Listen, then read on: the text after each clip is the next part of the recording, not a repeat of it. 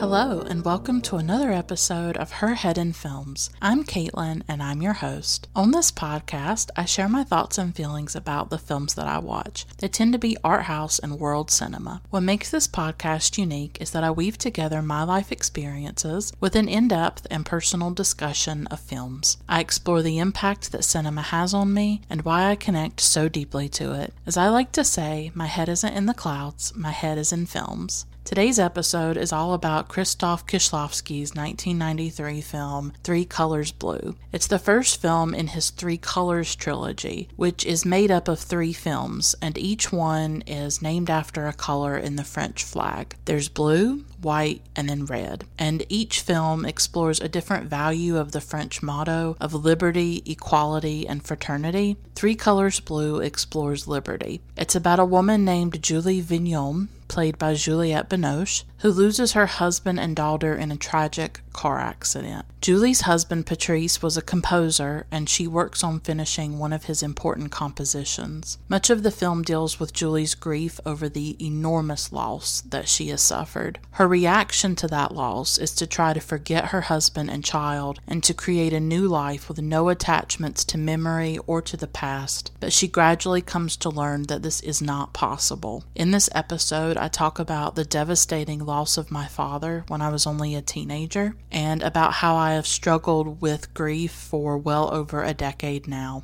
I discuss why this film resonates with me so much, and I also explore themes of mourning, memory, the past, and much more. This is a deeply personal episode, and there are spoilers because I go into every aspect of this film. It's probably my favorite film of the trilogy, and it's just a part of me. I go into everything about it, I dissect certain scenes, and I also give you behind the scenes information about how it was made. I give you quotes by Kieślowski, I give you everything. I put a lot of my heart and emotions into this episode, so I hope that you'll listen and I hope that you find some meaning in it. Her Head in Films has a Patreon where you can financially support the work I'm doing on a monthly basis, and you can access rewards and extras like merchandise and bonus episodes. You can find more information at patreon.com/herheadinfilms. That's patreon.com/herheadinfilms. At one level, you get a shout out on each episode, so I love to give a shout out to my wonderful patrons Eddie, Lane, Haroon, Thomas, Kelsey, Aaron, Max, Tyler, Juan, Teal, JD, Vanessa, Spunden, Polina, Olivia, Carolyn, Jesse, Feminist Overlord, and Michelle. Thank you all so much for your continued support. If financial support is not an option for you, and I definitely understand if it isn't, please consider reviewing the podcast on iTunes and or Stitcher. If you write a review on iTunes, I will read it on a future episode of the podcast. And please give me 5 stars. You can tell your friends and followers about Her Head in Films. Word of mouth is really important because the podcast is so personal. I really feel like the only way other people or other cinephiles are going to find it is through that word of mouth. So if you have a cinephile friend or a friend that loves film and you think that they might connect to the episodes, definitely let them know about it. Or you can just interact with me in a positive way on social media. I am on Twitter, Facebook, and Instagram. You can find links to all my social media accounts listed in the show notes of each episode. So I won't talk anymore. I am excited to share this episode with you and to share all of my thoughts and feelings about Three Colors Blue. It's a very intense and emotional film for me. Probably a defining film in my life as well because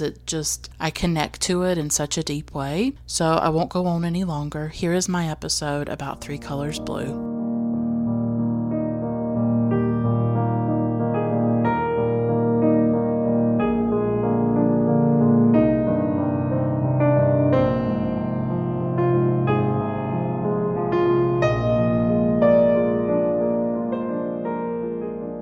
I will be honest, even though I chose to talk about this film, once I started rewatching it for the podcast and to do this episode, I honestly started to panic. I was like, how am I going to talk about this film?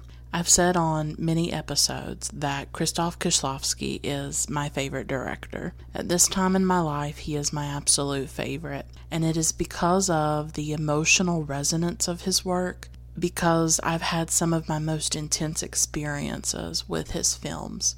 This is probably like the 3rd time that I've seen Three Colors Blue. But when I started to rewatch it and realized what I had done to myself, where I've made myself do an episode about this, so I'm going to have to talk about it, I really started to panic, and I thought, no, there's no way. I find it really hard to talk about his work. Having such an intense emotional experience with something like Blue makes it even harder, because I do think that cinema in some ways can transcend language or transcend words, because it is visual, and so just seeing an image can make you feel things. Even though you may not hear the actor saying anything, there may not be words attached to it. So sometimes when I'm doing the podcast, I really want to talk about certain films, but it can be arduous, because it's like, how do you put feelings into words? How do you put something intangible into language? And that can be a really difficult thing to do. So I did have a moment of panic, but I just told myself, I'm going to share my feelings, I'm going to be honest, and I'm going to be authentic and true to who I am and what I feel about this film and what it made me think about and the things that it conjured for me and so much. I apologize if this episode does get long. I have to go deeply into this film. There's no other way around it. Some films I can just talk about certain themes, or I can kind of get away with not really going into the nitty-gritty of the film. But I think with something like Blue, if I want to honor it with this episode, I have to go very deeply into it, down into like granular detail and into scenes. And so that is going to be the structure of this episode, the way I envision it. Some episodes I go by like themes and then talk about various things, and then some episodes I will go scene by scene through a film pretty much. And that's what I feel like I have to do with Blue.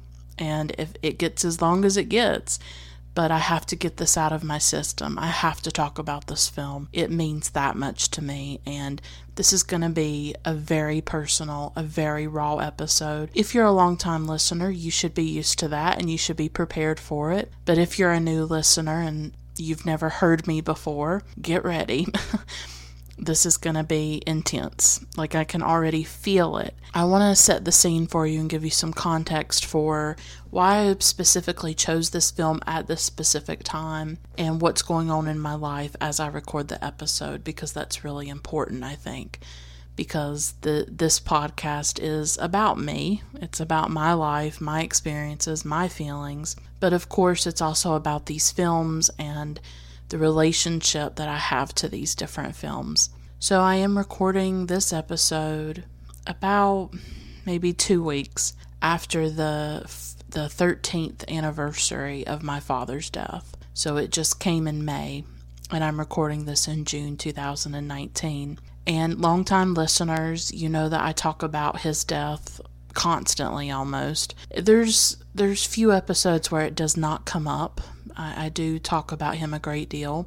He died when I was 16 years old. He died in 2006. He was only 45. His death was unexpected, even though for a few years he had struggled with health issues. His health issues really started when I was around 13 years old, and then he ended up dying when I was 16, a few months before I turned 17.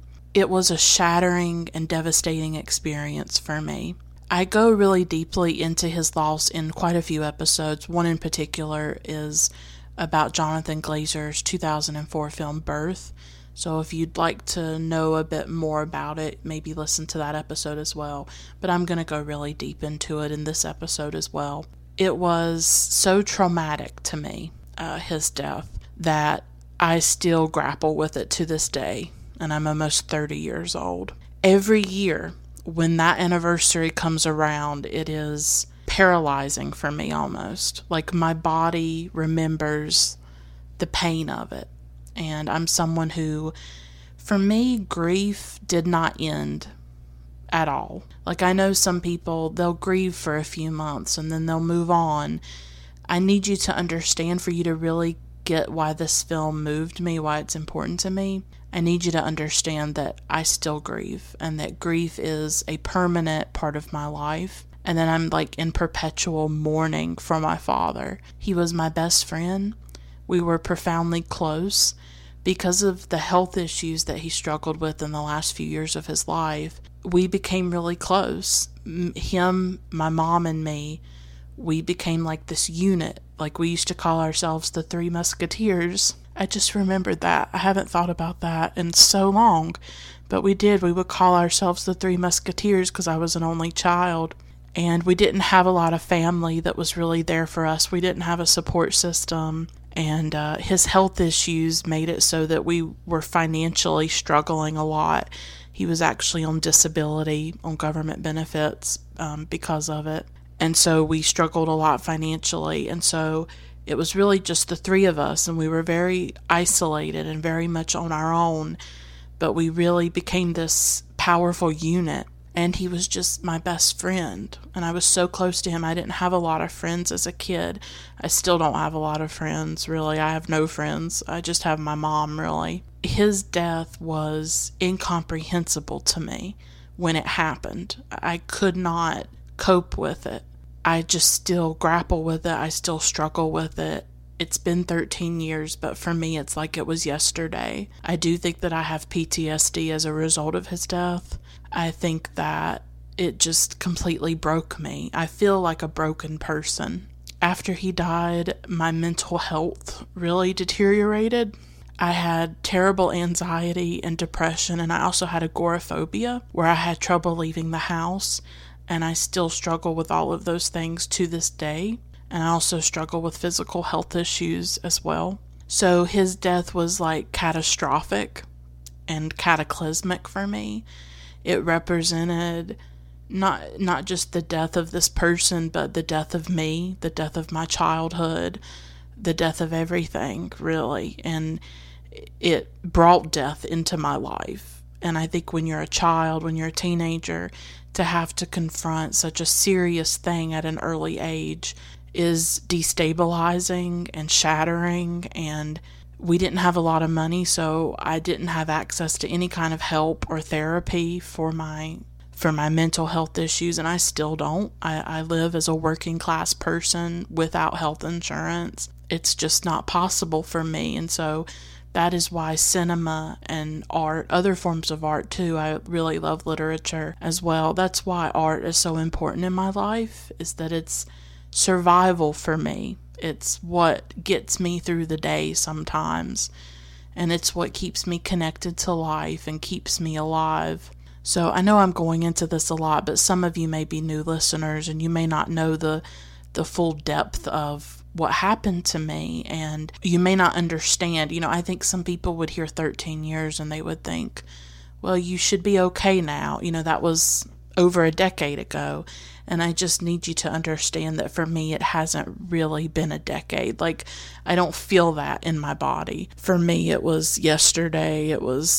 It's still very raw for me because I loved him. I loved him deeply, and he loved me, and he was a wonderful father, and I don't have a lot of people that love me, the way that he did and love me unconditionally, and it was him and it was my mom. That's all I had, and I lost half of that, so it's really hard for me. And so that anniversary comes around every year, and I have like a breakdown. I can't cope with it. And then his birthday comes, and it's just a few days later. So his birthday also passed. He would have been 59 years old, and he didn't get to be that age. And then just a few days ago, like a couple of days ago, was Father's Day.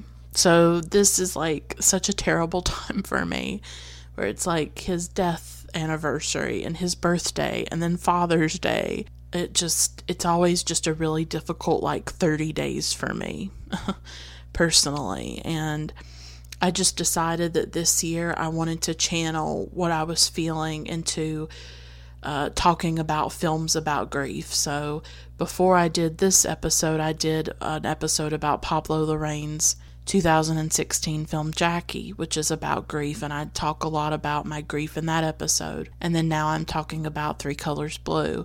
But that's why I chose this film, is because I felt like I needed to do something with all these emotions.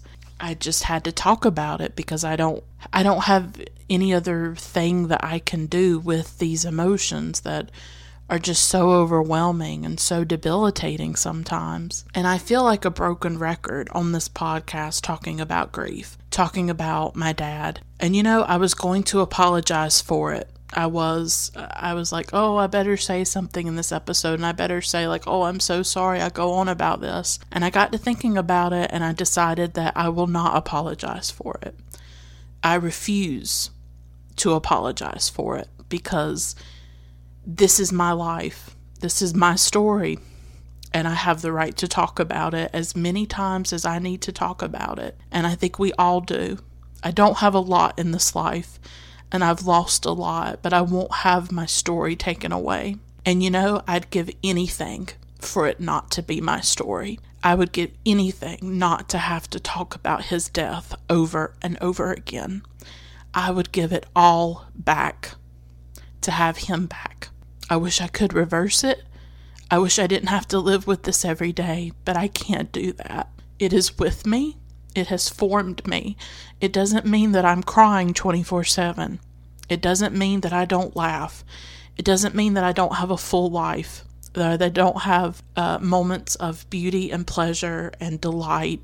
But it does mean that there is a melancholy and an anguish and a sorrow inside of me that is always present, even at times of joy and happiness. And I won't apologize for missing someone that I loved deeply for 16 years, almost 17. I won't apologize for talking about that, even if people get sick of hearing about it. Even if people think it's too raw, it's too much, it's too personal. Why can't you move on? Why can't you get over it the way other people seem to? This is my life, and I own it, and I claim it. And I will always talk about the things that matter to me and that I think are important and that is part of my story. And my life is very empty without him. I feel the absence every single day, and I have to talk about it, and I just won't apologize for it. And so Blue, talking about Three Colors Blue, that's where I'm at right now. That's why I want to talk about it, is because I want to tell you what this film means to me as someone who struggles with grief. And even though my story is very different from the main character of Julie, it still moves me very deeply. I last saw Three Colors Blue in 2012, so it's been 7 years since I last saw it. Kieślowski was a really important director to me when I was starting to fall in love with art house cinema, and that really happened in 2011, I would say. That's when I got really interested in European art house film. That was when I first started to watch Chris Marker and Agnes Varda, and I really discovered the French New Wave first. Jean-Luc Godard and Francois Truffaut. And I started to realize that art house film could be really, it could be emotional and it could be deep. I also saw The Passion of Joan of Arc early in my life, which is like my favorite film basically. I'm trying to think of all the films I saw back then. I watched a lot. Ingmar Bergman is and still is really important to me. I have several episodes about his work: Summer Interlude, Wild Strawberries, and Autumn Sonata.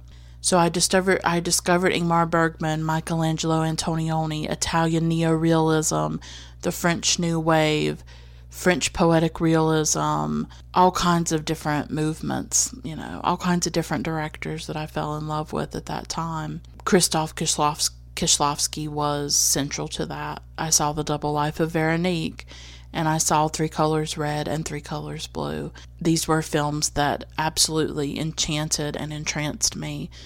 The Double Life of Veronique is one of my top favorite films ever.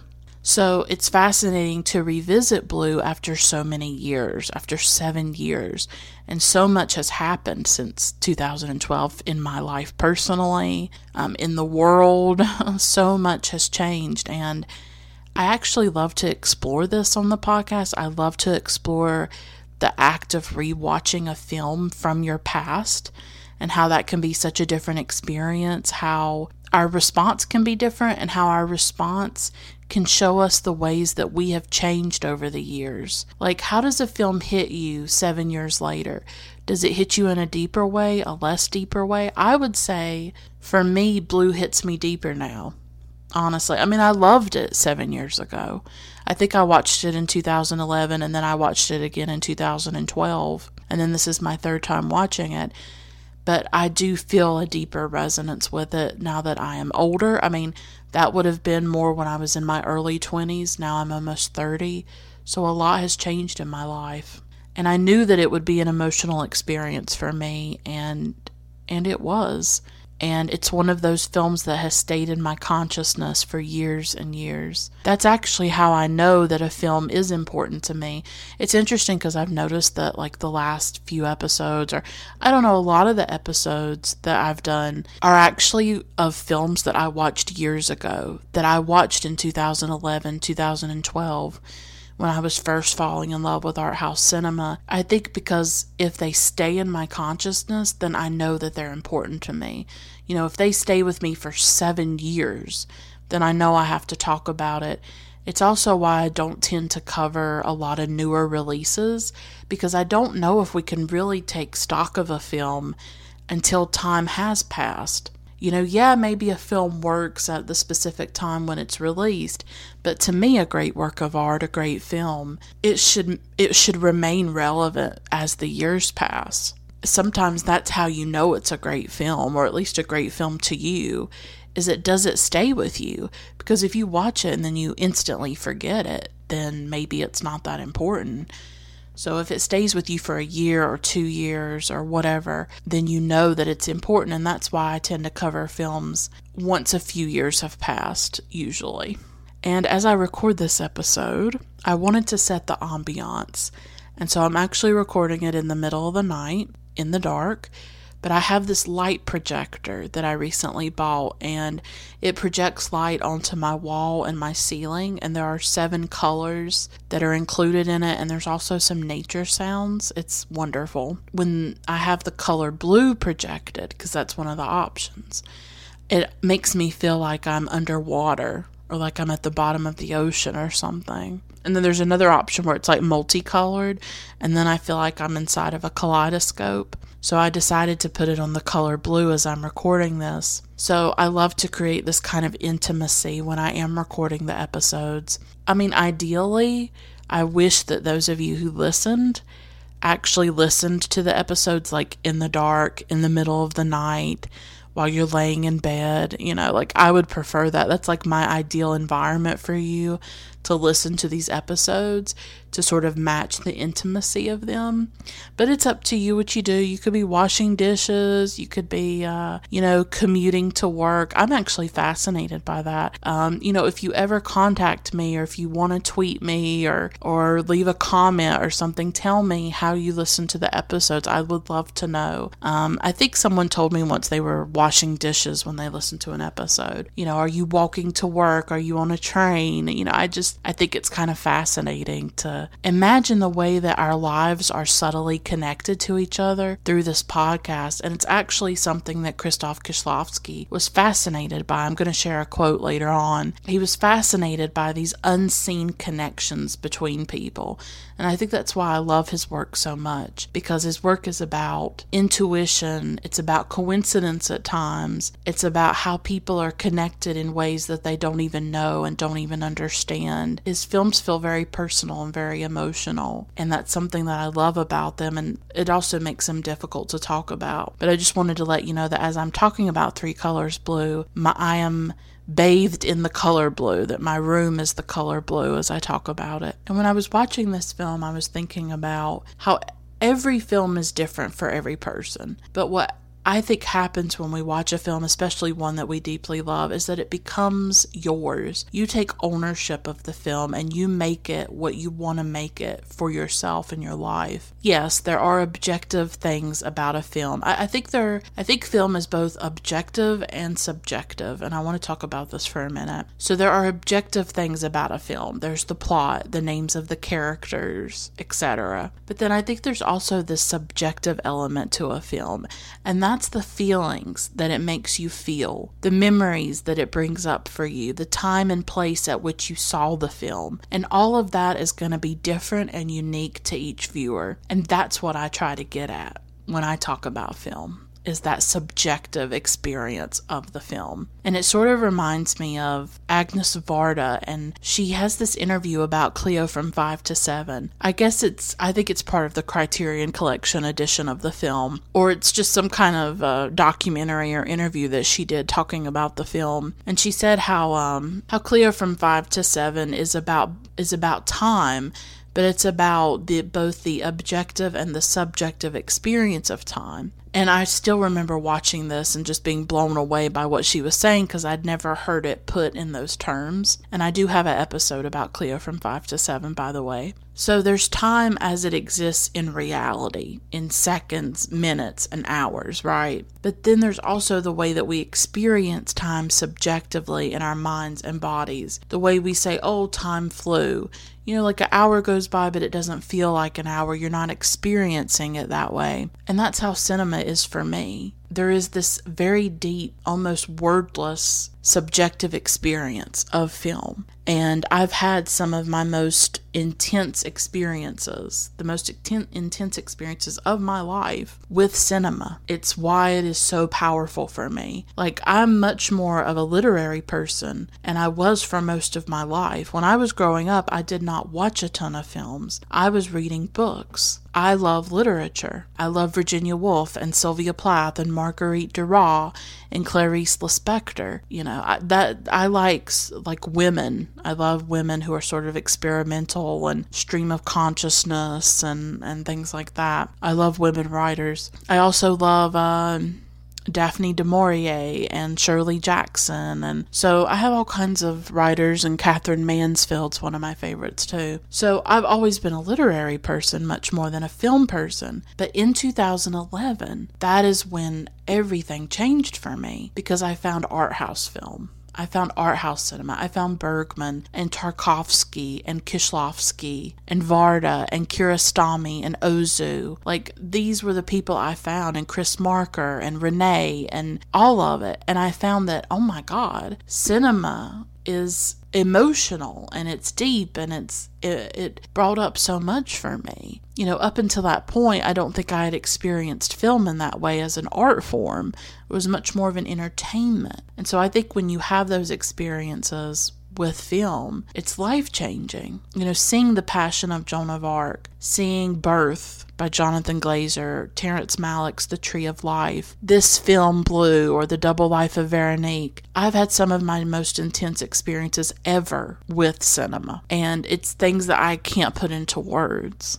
Like, it lives inside of me, and that is what Kieślowski gives me, time and time again. These unspeakable miracles when I feel deeply connected to life, to the universe, and to myself. It's this feeling of overflowing. Like, it's incredibly intense. Very few things give me that experience, and cinema gives that to me. It's almost erotic, which is weird to say. It's not sexual, but there's an eroticism or like a sensuality about it. I can't explain it. It's like, it's of the body. It like goes into your body sometimes when you're watching these films, and what they make you feel inside. Like, I don't know. I'm not religious. I'm an atheist, and so the only kind of transcendence that I've ever been able to find has been through art, has been through like a poem or a really well-written novel or a gorgeous film like The Passion of Joan of Arc or something. And it just activates something in me, you know, when I watch these films. And Kieślowski has given me that experience so many times. Honestly, he really has. Tarkovsky's done that too. Like watching The Mirror or watching Stalker. You feel like you feel like you're engaging with something that is not totally of this world. Or like when I listen to the music of Tori Amos, that's very transcendent for me when I listen to certain songs by her. And so I have these things in my life that are very close to transcendence in a way. And I feel that with Kieślowski, because he's not a religious filmmaker, but he's spiritual, I think, and he is metaphysical, and he's interested in emotion and in feeling, and so his films really bring that up for me. And his films are also about connections and about unseen connections between people, as I said earlier. And I think it's very important that at a time when people feel so disconnected, I think it's important that we have these films by him that are about connection. And they are really films that believe in connection and believe that it is possible. Kieślowski was so special. I'm not going to go through any kind of biography about him, but he is just an exceptional director. And if you have not seen more of his work, I definitely recommend that you see The Double Life of Veronique, that you see The Decalogue. Yeah, I love his work so deeply. I almost don't even know how to talk about him. I keep saying that. I'm such a broken record with that. I don't even think we deserved Kieślowski. Like, we did not deserve this man. I have such a soft spot for him, and I feel so much affection for him. There was no director like him, and there will never be another like him. I think he was completely unique and incomparable and inimitable. I don't think anybody could ever step into the shoes of Kieślowski and what he did with the Decalogue, with Veronique, with Three Colors Red, Three Colors Blue.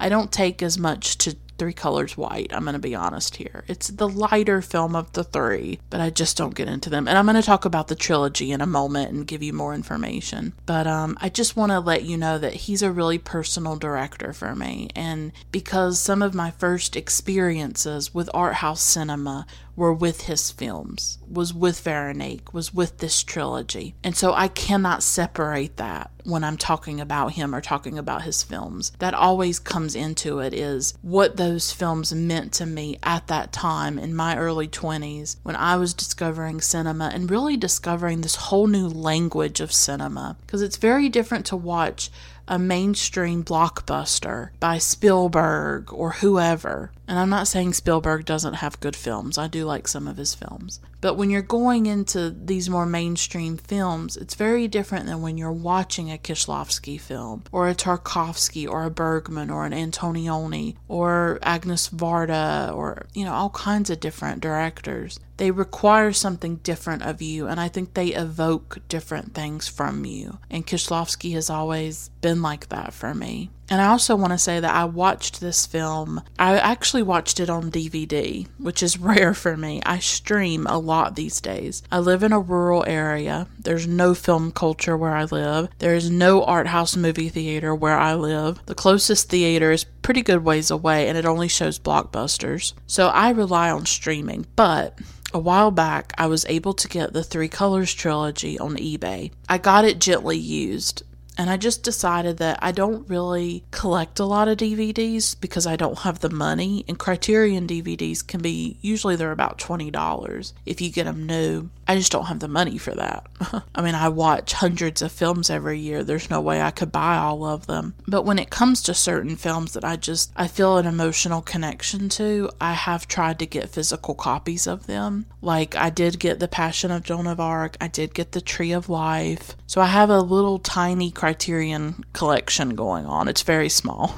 Very small DVD collection of Criterion's going. So I do have the box set of this. It was such a great experience to watch it on DVD, to go back to that analog and to that, to the tactile experience of watching a film, of like holding the DVD in your hands. The Criterion Collection did an amazing job with the trilogy. It comes in like a box, and there's 3 different, sections, one for blue, one for red, one for white, and red actually has 2 discs in it. There's an extra documentary and extra features. All of them have extra features on them. And then there's this really thick booklet that comes with it too, that has some pictures of, like some stills, and then has interviews with Kieślowski and the cinematographers on the films, and then also essays about the film. So it was just such a great experience to get off the internet, right? Because when you stream, you have to go on your browser, and instead with a DVD, you just can put it in your computer and watch it. And I love the DVD menus, when you can look at the chapters and the supplements and the subtitles, and they each have a different screen. I miss DVD menus and like what they look like. They're beautifully designed. So it was really great to watch this on a DVD and have that physical connection to the film in that way that I don't know if I would have felt when I was streaming it. Now, 99% of the films that I've covered on the podcast, I have streamed. It's fine. I'm not against streaming. I depend on it,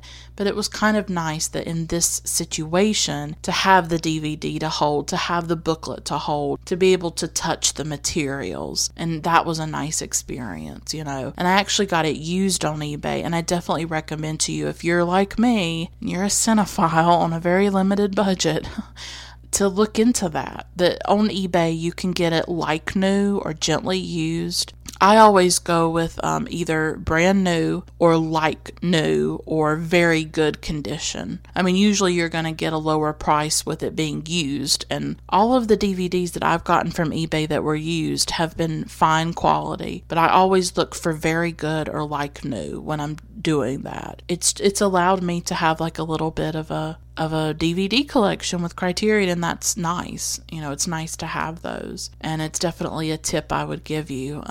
And I only do it for the films that I just really feel a connection to and that I want to have a physical copy of. So I do want to talk a moment about how Three Colors Blue, some of the connections that it has with an earlier film by Krzysztof Kieślowski, a film of his from 1985. And I actually talked in depth about this film. It's called No End on another podcast. It's called The Complete Podcast, and I'll have a link to it in the show notes. And everything I'm talking about in this episode and my sources will be in the show notes. And I talked to The Complete Podcast. It's hosted by Travis and Matt. They were really wonderful and they're great hosts. And what they do is that each season they go through the complete filmography of a director. So one season they did Stanley Kubrick, and then one season they did Elaine May, and then now they're doing Krzysztof Kieślowski. And they had me on for the episode about No End, and we had a really great in-depth discussion about the film, and we talked about how it had some connections to Three Colors Blue. So I definitely recommend listening to that episode if you'd like to, and there will be a link to it. And that was a really great experience to be on the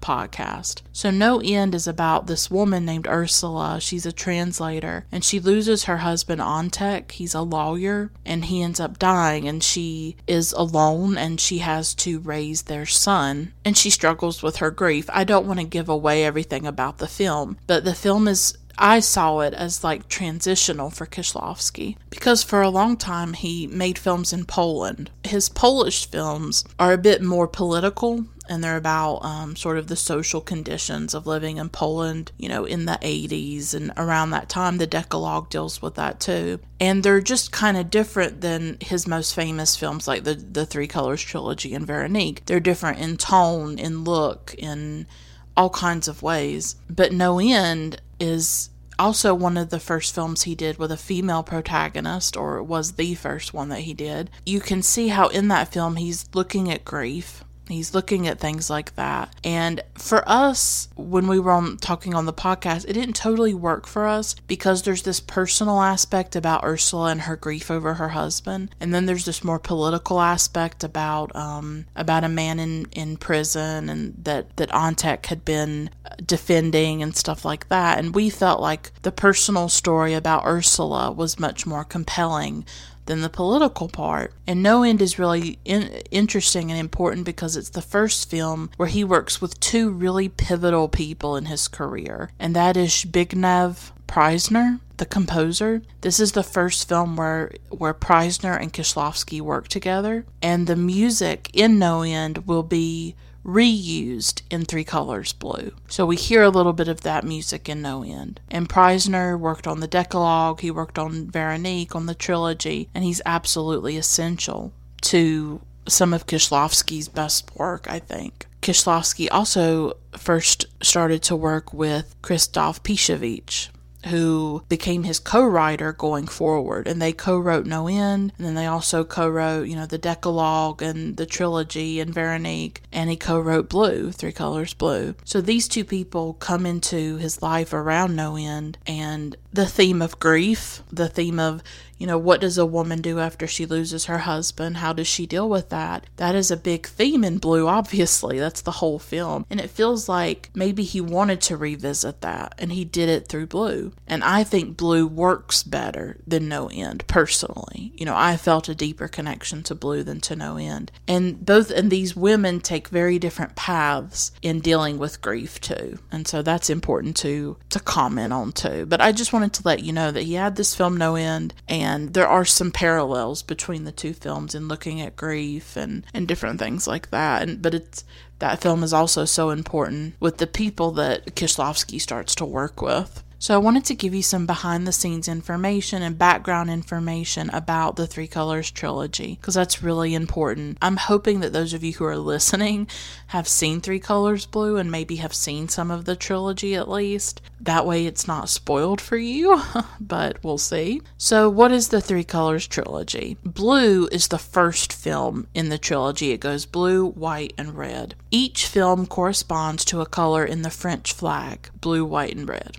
in that order. Each film also deals with three ideals that really came out of the French Revolution, and those are liberty, equality, and fraternity. So liberty is explored in blue, equality is explored in white, fraternity is explored in red. The films are about political things, or like these political ideas, but he is exploring them through a personal lens and on a much more personal level. And according to an essay by Colin McCabe, all three films were, quote, written, shot, and edited in less than 3 years, unquote. And I do believe that the shooting, the actual filming of them, of all three alone, happened in around 10 months, which is astonishing to think about, really. Kieślowski did this interview with Hiroshi Takahashi and talked about the trilogy. And he said, quote, I try to pose the question whether those who took on these slogans and fought for them had enough imagination to know what they really meant. Are they compatible with human nature? Because maybe they're only beautiful words. What do they mean from the perspective of an ordinary person's life? Do we really want to be free? Or do we only talk about it? Of course, we all want to have the freedom to travel and money for the ticket, but I think that we are predisposed to seek out our own captivity. Without it, we feel bad, because liberty may also mean loneliness,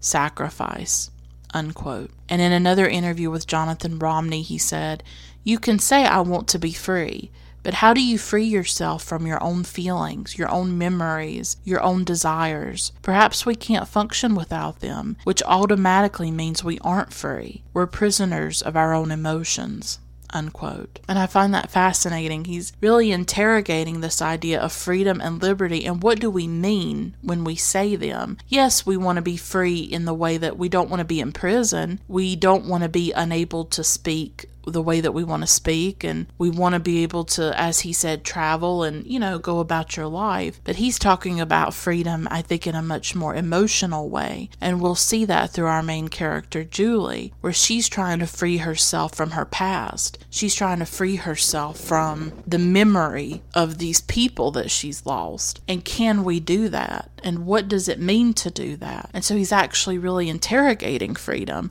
We always see it as a positive thing. Oh, of course we want liberty, we want freedom, but what does that mean when we live it every day? And also in an interview with Paul Coates, he talked about why he wanted to explore these ideas, and he's talking about not just the Three Colors trilogy, but also the Decalogue, which was 10 one-hour films that were based on the 10 Commandments, and it was actually for Polish television. I actually have an episode about the Decalogue, but it came really, really early in the podcast when I did not have a lot of resources, and so I don't know how I feel about it. It may not be the best quality, but I do have an episode about it. And so he says, quote, these things are where we come from, the first, second, and 10th commandments, but also liberty, equality, and brotherhood. And we are as we are today because once upon a time somebody gave his head for these 3 words, allowed himself to be crucified for these 10 commandments. All these things have a certain significance for modern life and our relationship with the world and each other. They all build and shape us. So the question arises, where are they located within us? What is our real attitude to them?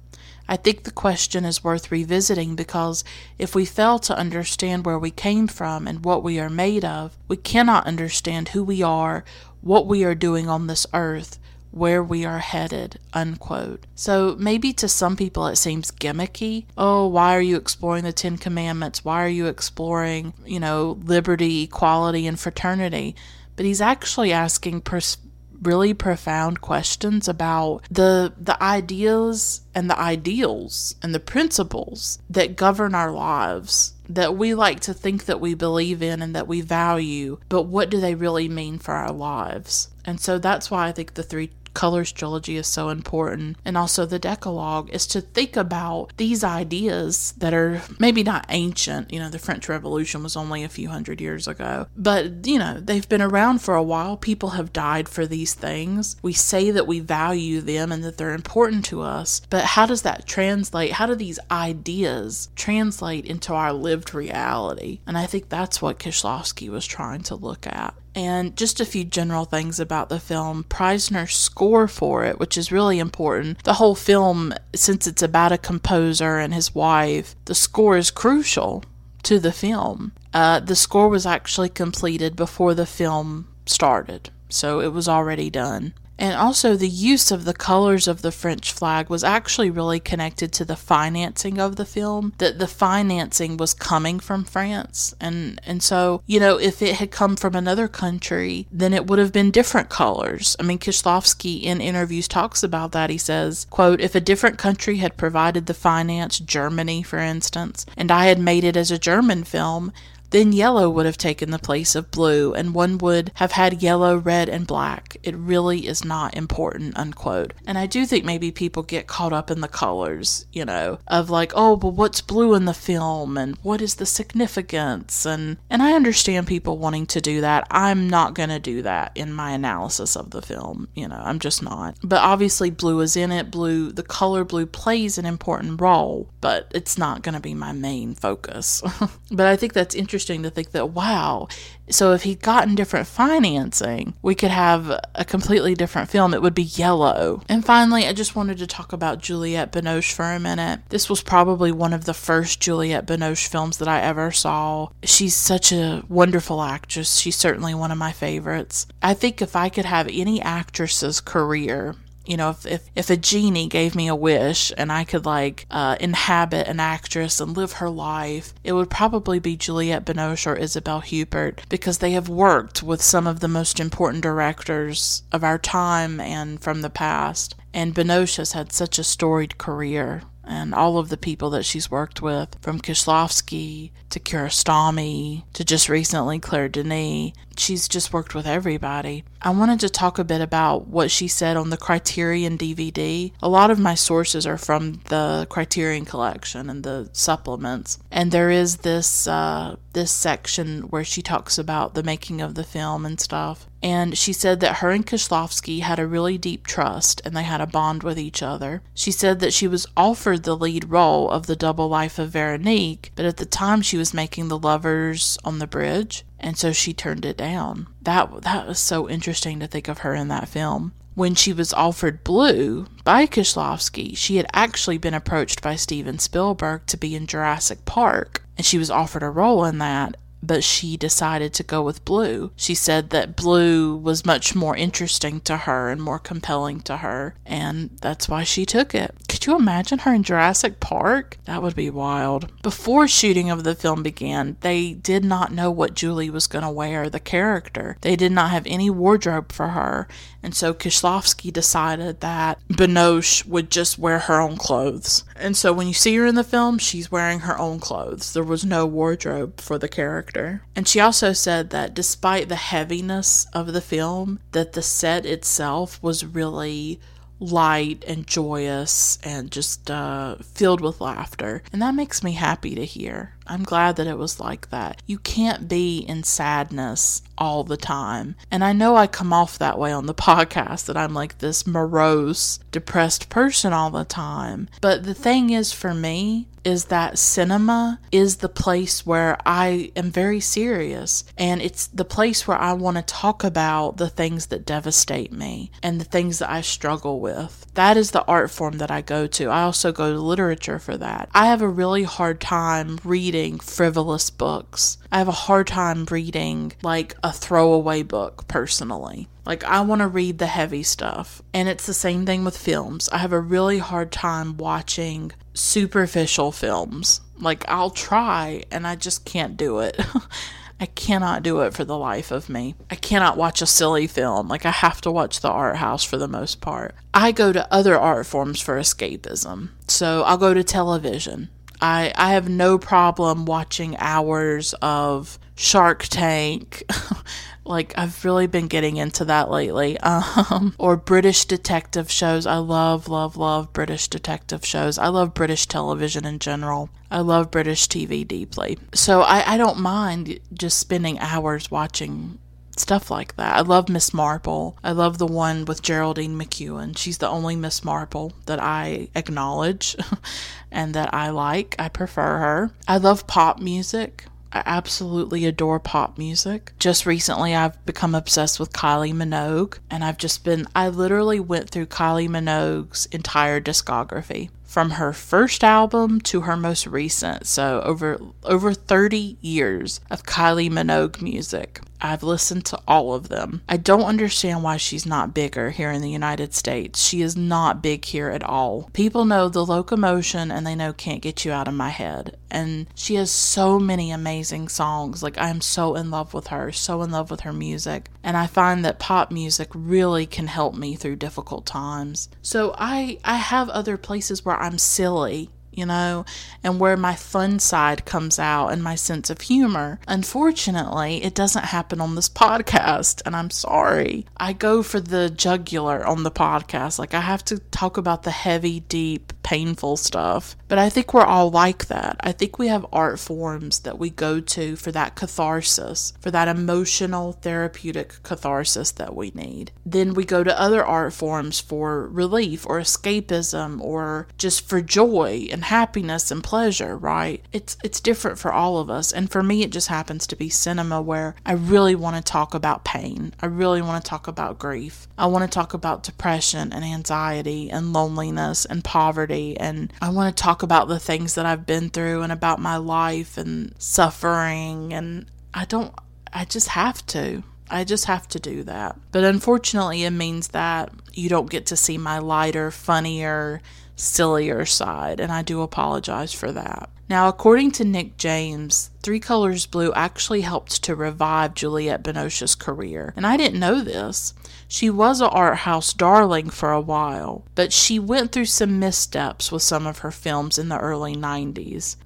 There was Louis Malle's Damage. Now, I've seen Damage. I didn't hate it. I didn't hate Damage at all. But to Nick James, Damage was a misstep. She also did a remake of Wuthering Heights that was sort of, I guess, not so great. I haven't seen that one. But he said that this film sort of restored her. He said, quote, "It restored her in the eyes of her art house fans, who recognized that she was now a formidable actress as well as a screen icon," unquote. So, according to Nick James, this helped her career, and she became beloved again in art house circles, I guess. I feel like I'm all over the place with this episode. I'm so sorry.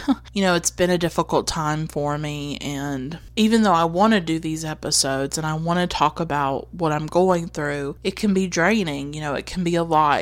I can put like too much pressure on myself and expect too much of myself, and just know that I am doing my best. I don't always have a lot to give, but I give what I have. I feel like this episode is sort of all over the place, and I do apologize for that. But now I want to talk about the film. So I'm finally going into the film analysis after all of those tangents and detours, and you should watch the full Three Colors trilogy. There's no way that I can provide you a complete overview of everything about it. There's been so much written about the trilogy, and I would say that I connect the most to blue, and then after that red, and then white I just still struggle with. I should probably revisit it at some point. But I love red too. I need to watch red. It's been so many years since I watched it, but I think right now blue is definitely my favorite out of the three, because it is engaging with themes that are really important to me, like memory and grief and loss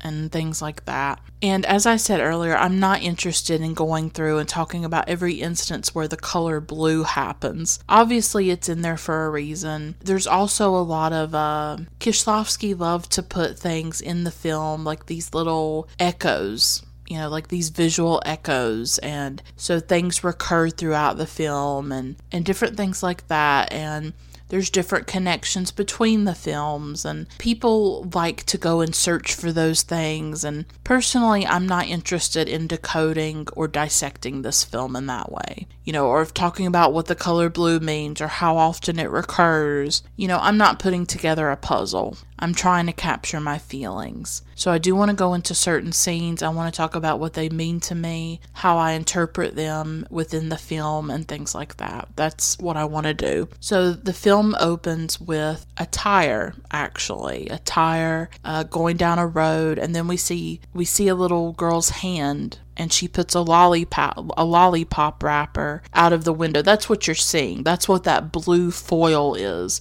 It's her lollipop wrapper. The car stops on the side of the road.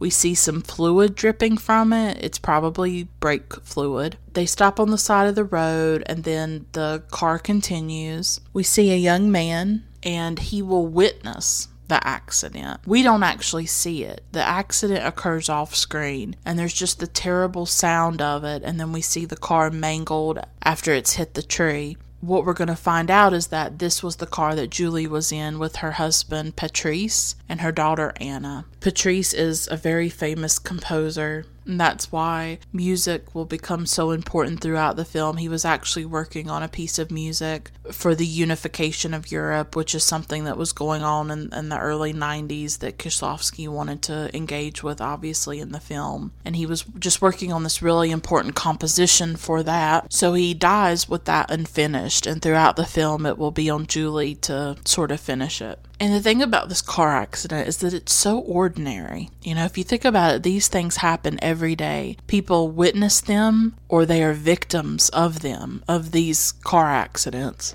And so it's completely believable that this could happen, that a woman could be in a car crash and 2 of her loved ones would die in it. And that's what befalls Julie. Is like the worst thing in the world that could happen to somebody is what happens to her. And then we have this scene where it looks like feathers on a blanket. It's very, it's hard to understand what it is. And then we start to hear breathing. And this is something that recurs a few times throughout the film, is we hear Julie breathing. It's almost like we're inside her head. And that was really important to Kieślowski, to give you that sense that you were inside her perspective. It's Julie, and she's in the hospital in her bed after the accident. And we actually see her eye, and we see the doctor reflected in her iris. And this is an image that will recur later on in the film near the very end. So immediately we are in her world, and we're seeing things from her perspective. And it's in that scene that the doctor tells her that her husband Patrice has died, and that her daughter Anna has died too. And when she hears that, she just buries her face in the pillow. You can feel what that news does to her body. And this scene actually reminded me a bit of The Diving Bell and the Butterfly by Julian Schnabel,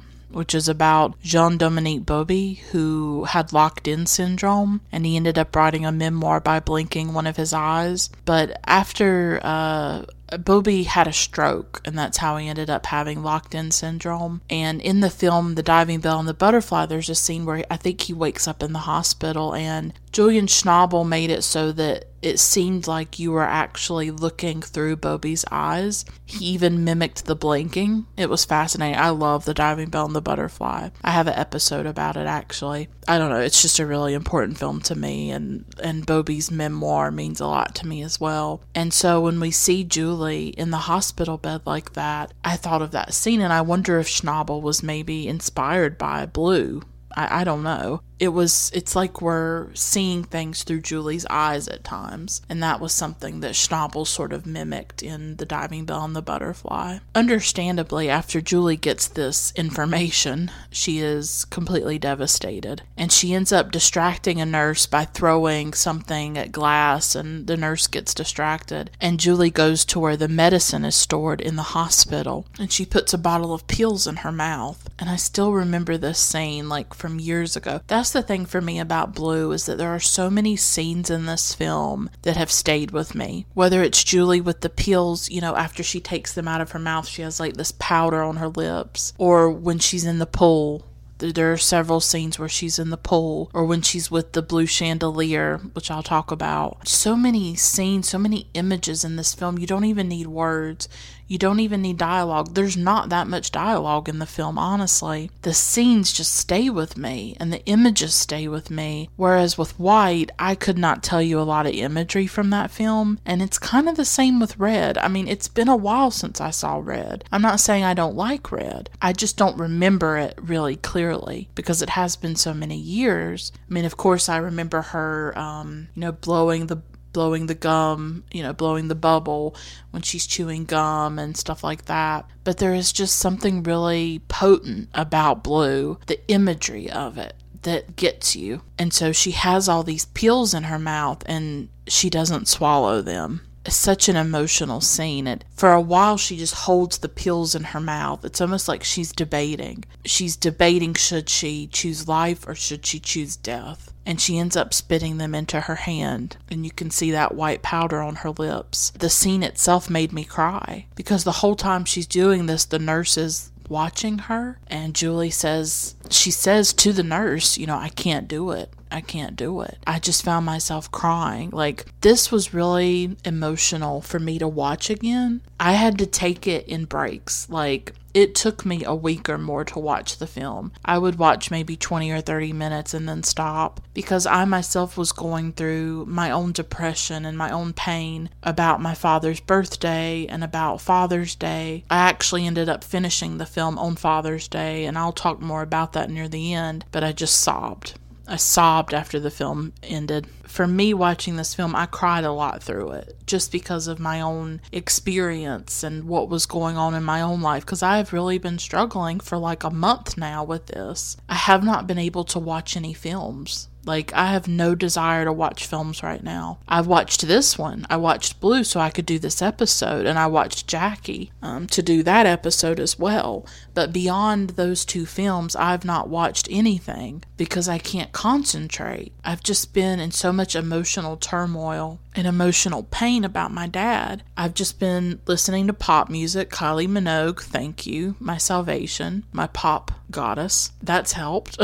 And I've been watching YouTube videos like incessantly, like YouTube videos that are like 10 minutes because my concentration is shot and I cannot focus on anything for long periods of time. Now, this will pass. I'm sure it will. I'll eventually get back to watching films, but this is just the place that I'm in right now because of my emotional turmoil. So seeing her with those pills in her mouth, I just broke down crying because I remembered shortly after my own father's death, I have a very vivid memory of we had a bottle of Tylenol in the house and I was by myself. My mom wasn't there for some reason. And I think I talk about this in another episode, but I don't know which one. And I just emptied this entire bottle of pills. I emptied it into my hand and I just thought I could do this. I could leave. I could just leave this world. I mean, I don't know. I don't even know. Can a bottle of Tylenol kill you? I don't even know. In my mind, it could in that moment. And I just thought I could just leave. It would just all be over because I was in so much pain. I'm still in so much pain. And, I would be lying if I said I didn't think about suicide, that I didn't have suicidal thoughts at times. It's there. It's there with me. I have to be honest about it. Have I ever done anything? No. When I get into that place and I think about that, I think about my mom. I could never do that to my mother. Everything that she's been through. Because after my dad died, my grandma died a year later, and then a year or so after that, my uncle died. So my mom lost her husband, her mother, and her brother within about 3 years. All of that loss, has just broken me. In so many ways, it's broken her. I see what it's done to her. That's what hurts the most. And then that breaks me because she's not the same person that she was. She's just not because of all this loss that she's gone through. And I can't change it. I can't take away her pain. And I see it every day. I see her pain. And so I try to keep my pain. I try to hide it more from her. I don't want her to see how bad it is for me sometimes. I don't want to burden her with that. I don't want her to see that. So I do try to keep it more to myself or talk about it on the podcast or something. It's so hard to see her hurting. I just want to take it all away. I want to give her the world. I want to give her everything, and I can't. And it just kills me sometimes, because she struggles with her health and she struggles a lot, and it's just so painful for me. And it also contributes to my own issues to see her in pain and to see her struggling. And so, I put those pills in my hand, and I thought about it. I wanted to. I almost dropped out of school because he died when I was a junior in high school, and I had to go through my senior year after he died, and I had days where I didn't think I could do it. I really had thought about dropping out of school because I just couldn't take it. And even now I'm almost 30 and I don't feel it. I don't feel young or vigorous. I feel so old and ancient and just broken, I'm not like other people my age. I don't have the same energy. I have health issues. I have all kinds of things that I deal with. And sometimes I do wonder, why me? Why? I have cousins who have such different lives from me. They're married. They have fuller lives. They don't have the things that I have to deal with. I'm not saying they don't have issues or they don't go through things. I don't have any relationship with them. I don't know everything about their lives. Just what you see on Facebook or something. And I just compare myself to them and I think, God, they've got it together. They're resilient. They're okay and I'm not. I'm such a failure. I'm so ashamed of my life. And I just don't know. I don't know why I can't deal better with things. I don't know. I guess everything I went through at 16, it just made me really fragile. I'm incredibly fragile and I can't cope. I can't cope with life. I can't cope with the world. So that's why I wanted to get the hell out. With these pills, and I just put them back in the bottle. I couldn't do it. Couldn't do that to my mom. So I had to keep going. I do keep going. Sometimes I just don't know how, but I just have to keep going. I have to. I know I do. I've got films to watch and books to read, and I've got things to offer. That's what I tell myself. I've got things to offer the world. And even when I don't believe it, I still try to tell myself that, I have things to contribute. But I understand Julie in that moment, just wanting to escape. But she stops herself. And something I noticed about that scene was that we hear her breathing in it. Several times throughout the film, we hear her breathing. And I don't think I had noticed that the first times I watched it, that we hear her breathing like that. So while she's still in the hospital, a friend of Patrice's, Olivier, and he'll be an important character throughout the film, he shows up at the hospital. Julie's in bed and he gives her this portable television, I guess. It's a foldable though. It looked almost like a laptop, but it wasn't. It was a TV. And I thought that was so interesting because it was the early 90s. I was like, what is this? Maybe some of you listening know more about that. I had never seen a TV like that looked like a little laptop. But I guess those were a thing in the 90s. And so on that TV, she's able to watch the funeral of Anna and Patrice. And the funeral music plays, and that is also the music from No End, that film I talked about with you from 1985. And it's also the music that ended up being played at Krzysztof Kieślowski's funeral in 1996. And Juliette Binoche said on one of the Criterion supplements, she said that, I think it was when she was talking specifically about this scene, she was watching it, she did some scene commentary, and she said that it's still hard for her to watch that scene because she remembers that music being played at Kieślowski's funeral. And he died after a heart operation. He had heart problems,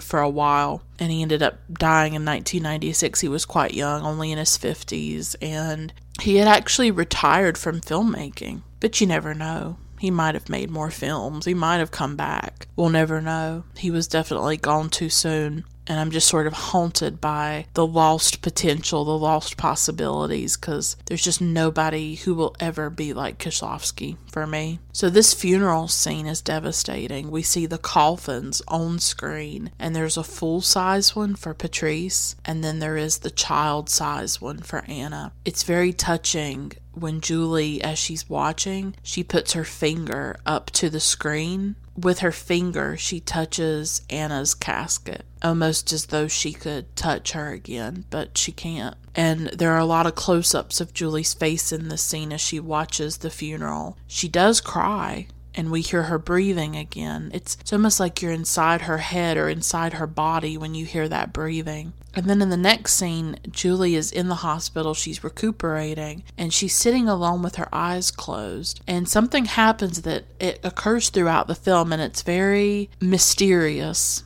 And this is always the thing about Kieślowski cinema for me, is the mystery in it, is that things happen that don't really have any kind of explanation, and you as a viewer, I think, have to give it meaning or make sense out of it. So she's just sitting there, and then suddenly the music plays and her face is bathed in blue light that has no source, and she wakes up. The light fades. There's this fade to black, but instead of it going to another scene as it normally would, usually when the screen fades to black, when it comes back, you're in another scene. That's not the case with this. Annette Ensdorf talks about this in one of the supplements. It stays on that scene. It stays on Julie's face, and we're right back looking at her face again. There's no natural explanation for this at all. It's very inexplicable, very mysterious. And then this is when a reporter shows up, and she's asking about the composition that Patrice was working on before he died. She denies that it even exists. The reporter says that Julie has changed, that she wasn't so rude before, and she asks if it's true that she wrote her husband's music. So we come to find out that there's sort of this rumor that Julie actually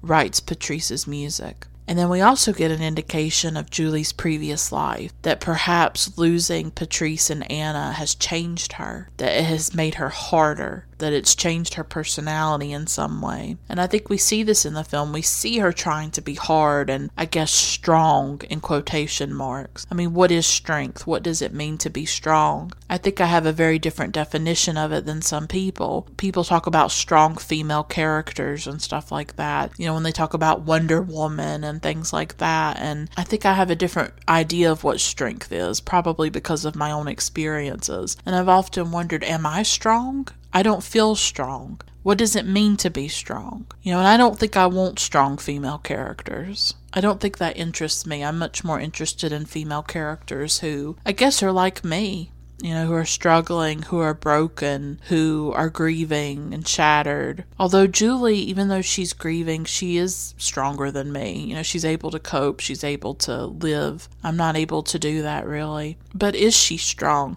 Is it strong to try to erase memory? Is it strong to not feel? Is it strong to numb yourself? I don't know. Now, that's kind of what Julie's trying to do, is to pretend like that previous life never existed. And she finds out through the course of this film that she can't do that, that it did exist, and it is still with her. So eventually Julie gets out of the hospital, she goes back to the house, and there is the blue room, and that's Anna's room. And everything has been discarded almost. She gave orders that everything should be removed from that room, and much of the house is emptied as well. And I think this is an early indication that she's going to try to erase it. She's going to try to pretend like it didn't happen and free herself. The thing about freedom in this film and the way that it's exploring it, I think I struggled with this at first because I was really new to art house cinema. You know, I don't think I understood everything when I was watching these films in 2011, 2012, when I was just in the beginning of watching films like this. It's not easy to watch a film like this. It's not easy to watch something like Michelangelo Antonioni's La Ventura. That's not an easy film. I have an episode about that film, by the way. Ingmar Bergman's films are not easy. You know, these are films that you have to bring something to it. Like, you're filling in the blanks. You have to deal with things that are mysterious and unanswered. And that's not always very satisfying for people. the film is looking at freedom. Like, what does it mean to be free? Can Julie free herself of the past? Can she free herself of grief? And if she does try to erase the past, is she really free? That's, I think, some of the questions the film's asking. Is it possible? And I think ultimately the answer in this film is that it's not possible. So everything's been taken out of her daughter's room except for a blue chandelier. A chandelier that has all these blue crystals on it. And that remains hanging from the wall. Julie's relationship with this chandelier, it's almost like a substitute for her daughter in a way.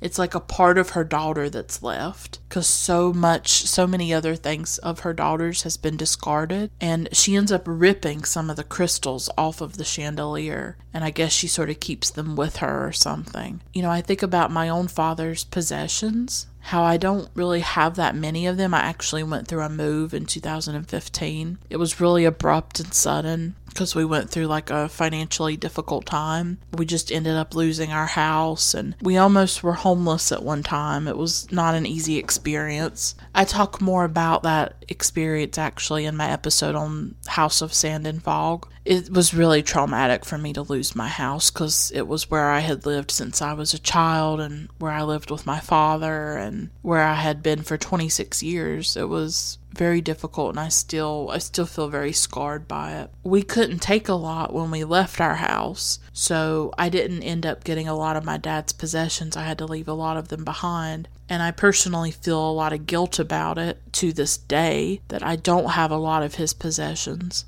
I obviously have pictures, and I do have some of his clothes, but there's a lot of stuff I didn't get, and it's just something that still sort of torments me even now. To me, Julie getting rid of all the possessions is very alien to me. Like, we held on to as much of my dad's stuff as we could, and, you know, when we had to get rid of things or when we had to leave things behind, it was really painful for me, and it's still really painful for me. But I guess for her, she wants to sever ties with the past because she can't live with the pain of it. She can't live with the pain of the loss, I think. But there are things that are still there to remind her of Anna and Patrice. Whether it's Patrice's score or Anna's chandelier, there are things that remind her of them and that remain. And then there's this powerful scene where Julie goes to see the maid, and she asks why she's crying. The maid is Marie, and Julie asks her why she's crying, and she says that she's crying because Julie isn't.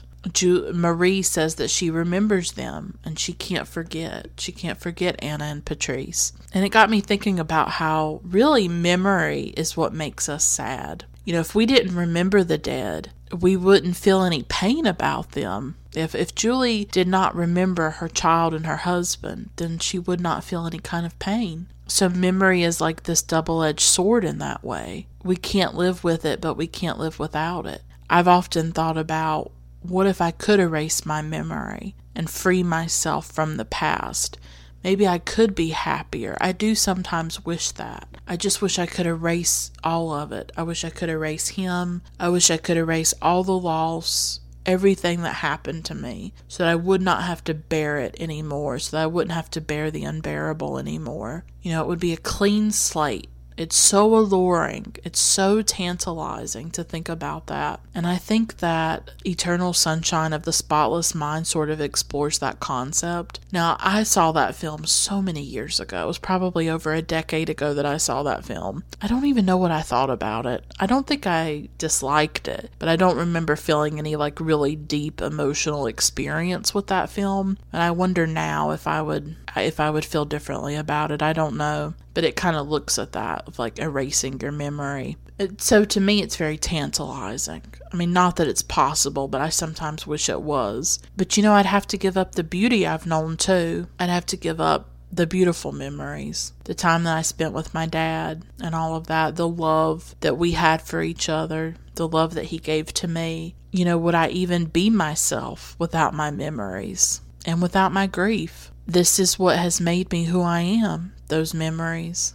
And my grief makes me who I am too. It's a huge part of me. And if I erased those things, who would I be? I don't know, and I don't have an answer to that. But I do sometimes feel like, God, if I could just erase my memories, I would be free. But would I be free? I don't know. I don't have an answer. In Juliette Binoche's scene commentary for the Criterion DVD, she mentions the Passion of Joan of Arc at one time, and I thought this was interesting because there are lots of close-ups in the film, and some of them are very, anguished. There's a pain about them, and the Passion of Joan of Arc, think of Renee Falconetti's face. She is like the symbol of suffering in a way. And I think that's why that film resonates with me so much and why I love it so much. I think the close-ups in this film are really important, just like they were in The Passion of Joan of Arc, because they convey the emotional life of a woman, her internal anguish and turmoil and pain. And later on, we'll see Julie holding the crystals from that chandelier in her hand, and it's like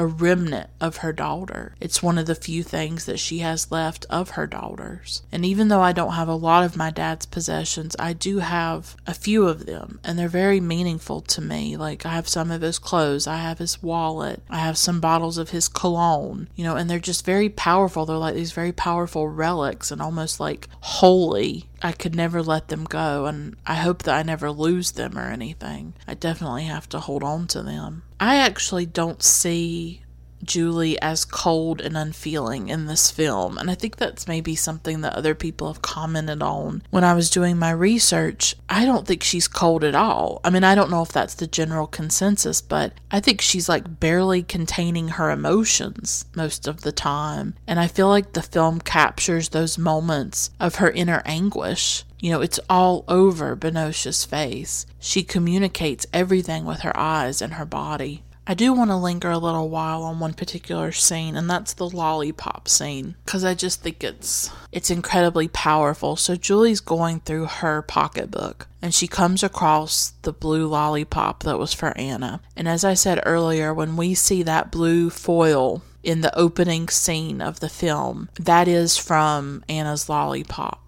And so now Julie is holding one of the lollipops that would have been Anna's. You can tell that she's so overcome just holding it. And she closes her eyes and you can just feel the pain shoot through her. And she begins to eat this lollipop violently. I can't even imagine doing this. And she chews it with her teeth and you can hear the sound of the crunching. And it's incredibly unnerving. Is it communion or is it destruction? That's what I asked myself as I was watching this. Is this her trying to connect to her daughter in some way? Eat the lollipop that Anna would have ate. She could have saved it as a reminder of Anna. She could have saved this lollipop. It could have been something for her to hold on to. But Julie refuses to hold on to anything. She's emptying the house. She's going to go live in a new apartment away from everybody that she knows. She's going to try to create a new life free of the past. So she can't hold on to anything in this film that belongs to them. She has to destroy or eat the thing that reminds her of Anna. And so I see a profound violence about this scene. And that's what I think makes it so poignant and so moving, is the violence of it, of how desperately she wants to destroy any kind of sign or memory of her daughter. But of course, in other ways, she holds on to Anna, like with the blue chandelier. That's why I think the blue chandelier is such an important aspect of the film, and I'll talk more about it later. And there's an interesting story about this lollipop scene, and Kieślowski talks about it in an interview. He says that they ordered only 15 of these lollipops. Juliette ate a few in rehearsals, and then they did the scene a few times and they didn't like it. He said, quote, "We made a few trials and we were still not happy with the way she was unwrapping that lollipop, how she was reacting to it, until it turned out that there was only one left, the last chance to shoot. We put that lollipop in her handbag. We covered it with notebooks, puff boxes, lipsticks, all those odds and ends that women have in their handbags. We set up the camera. She emptied out the contents. The lollipop fell out. She takes it into her hand and sees it is broken. Juliette Binoche then did this kind of a gesture. With a sigh, she pulled her head back. It was the completely private gesture of an actress who had noticed that she had no prop anymore, but in that several second part of a take, we found everything that we wanted to achieve, unquote. So this scene really happens by happenstance in a way that there's one lollipop left, and she has to do the scene. I think it shows you, obviously, the masterful talent of Juliette Binoche. Like I said earlier, I don't think this is a cold performance by her at all. I think this is actually a deeply devastating, deeply emotional performance by her. And everything that she is conveying, she is doing so through her facial movements, her eyes, the looks that she gives, the way that she eats a lollipop, right? You know, she's not crying every minute of the film, but she's ripping crystals off a chandelier. She's violently eating a lollipop.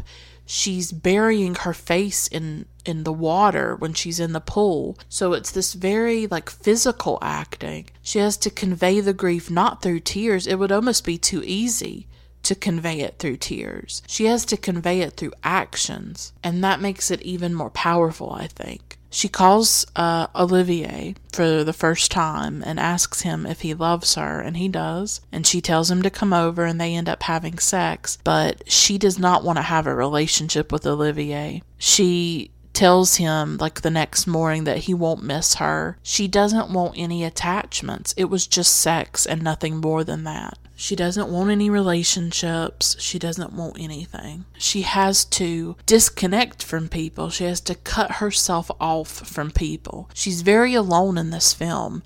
She is never with other people for that long. She talks to Olivier briefly. She visits her mom briefly. She has sort of these shallow interactions with people. She doesn't have somebody where she sits and pours her heart out to them, right? She's trying to keep it all inside and keep it together, and she's barely able to do that. And like I said, it comes out through violence. That's what's just occurring to me, is the violence in the film and the way that is the vehicle through which she expresses her emotion. Think about her jerking the jewels off that chandelier. That's violent. Eating the lollipop is violent. And then the scene where she's walking outside and she runs her knuckles across a stone wall, that's an act of violence towards her own body. It's that's the only way she can express any kind of emotion or express her grief is through anger, through angry actions. And actually, I have a little bit of a story to tell you about that scene with the stone wall. There was supposed to be a protective glove that was going to be made for Binoche's hand, but the scene came up and it wasn't ready yet. And so Binoche said that she would do it without it. And Kieślowski got furious because he did not want her to sacrifice her body for the film or to sacrifice her health. And I tell you, that was so refreshing to hear, and I think that says a lot about Kieślowski. He did not think that actors should put themselves in danger to do a film, and it's so different from how a lot of actors are today, where they think that you should sacrifice everything. And so I really love that he cared about Juliette Binoche and cared about her safety and didn't want her to do it. But she did end up doing the scene without the glove. She had to. It wasn't ready yet and they needed to shoot it. She said that she had scars for a year after that. It looks really painful. So she ends up moving to this apartment, and she specifically asks the real estate agent. She does not want an apartment that has children in it. She wants to stay away from children. She does not have a job. That comes up when she's buying the apartment. Apparently, she probably, gets good money from Patrice dying. I don't know. Maybe the life insurance, or maybe he had a lot of money that she ended up inheriting. She's not a woman that has to have a job or has to be out working. So that allows the film to be even more emotional. The film doesn't really have to interact with reality or everyday life or the tedium of everyday life, right? Of her going to a job. It can just focus on life and focus on her life. And that's probably another way that it is not a political film. Kieślowski had done politics. He had done documentaries early in his career. His Polish films were more political. And I think maybe with these films in the 90s, he did want to go away from that, it seems like. And he wanted to enter the realm of the personal, the mysterious, the emotional. I think that was more interesting to him. And we also learned that she's gone back to her maiden name. So I think that's another example of how she's trying to strip the past away. She's even stripped his name away so that she won't have a reminder of Patrice. But even though she's trying to let everything go, when she moves into that apartment, she takes the chandelier. She takes the blue chandelier and hangs it up. So she can't leave everything behind because that's still a reminder of Anna. And there are times when she just looks at it so longingly as though it holds some kind of essence of Anna in its crystals. It's very moving, as though it were a substitute for Anna, as I said earlier. It's a remnant, it's all that she has left. And she even touches the crystals. And it reminded me of the way that she touched the television screen when she saw Anna's coffin. The way her finger went right to Anna's coffin on that little television screen in her bed. And she touches the crystals sort of in a similar way. These objects sometimes can have immense power, and they can evoke so many things for us, especially when it comes to the dead. They're almost like these ghostly stand-ins in a way. And there's this point at which she's in front of the crystals and she's touching them, and then she balls up her fist, and it's bloody because of her running it across the stone. And you can just feel all the emotions teeming in her that she can barely contain. And I tell you, I feel like that so much of the time. I feel like this person that is just overwhelmed with so much. Like there's so much inside me and it's just bursting, you know? And it's too much. I feel like I just feel too much. And I don't know what to do with all of it. I see that in Julie. You know, I see this woman like barely able to contain what is inside of her. And she's trying desperately to not feel it. You know, if I just get this apartment, if I get rid of my married name, you know, if I get rid of all these possessions that belong to these people, then I can live, I can survive this kind of pain. And I think it makes sense. I think it makes sense that you want to run from it, you know, that you want a distraction, you want to escape it and pretend like it never happened, but you can't. You know, I think that's what this film is about, is that you can't do that. And we do briefly see her at the pool. There's more scenes in the water later, but the first time we see her in the pool, it's very beautiful. It's very interesting that Kieślowski actually wanted to make her a jogger instead of a swimmer, but the cinematographer on the film, he felt that there was actually more possibility with swimming. And I'm so glad he made that decision, because I think it's true. If you did not have the pool, if you did not have the water, I don't know if there would be the same emotional resonance in this film. There's something incredibly powerful about bodies of water, I think. And her being a jogger just would have been so boring. I don't know what you could have done with that. Whereas with water, I think you can do so much more. There's another scene in this film where Julie's sitting on the stairs outside her apartment. She gets locked out and she can see two of the neighbors who are possibly having an affair downstairs. But when she's on the stairs, there is this blue light that appears again and the music plays.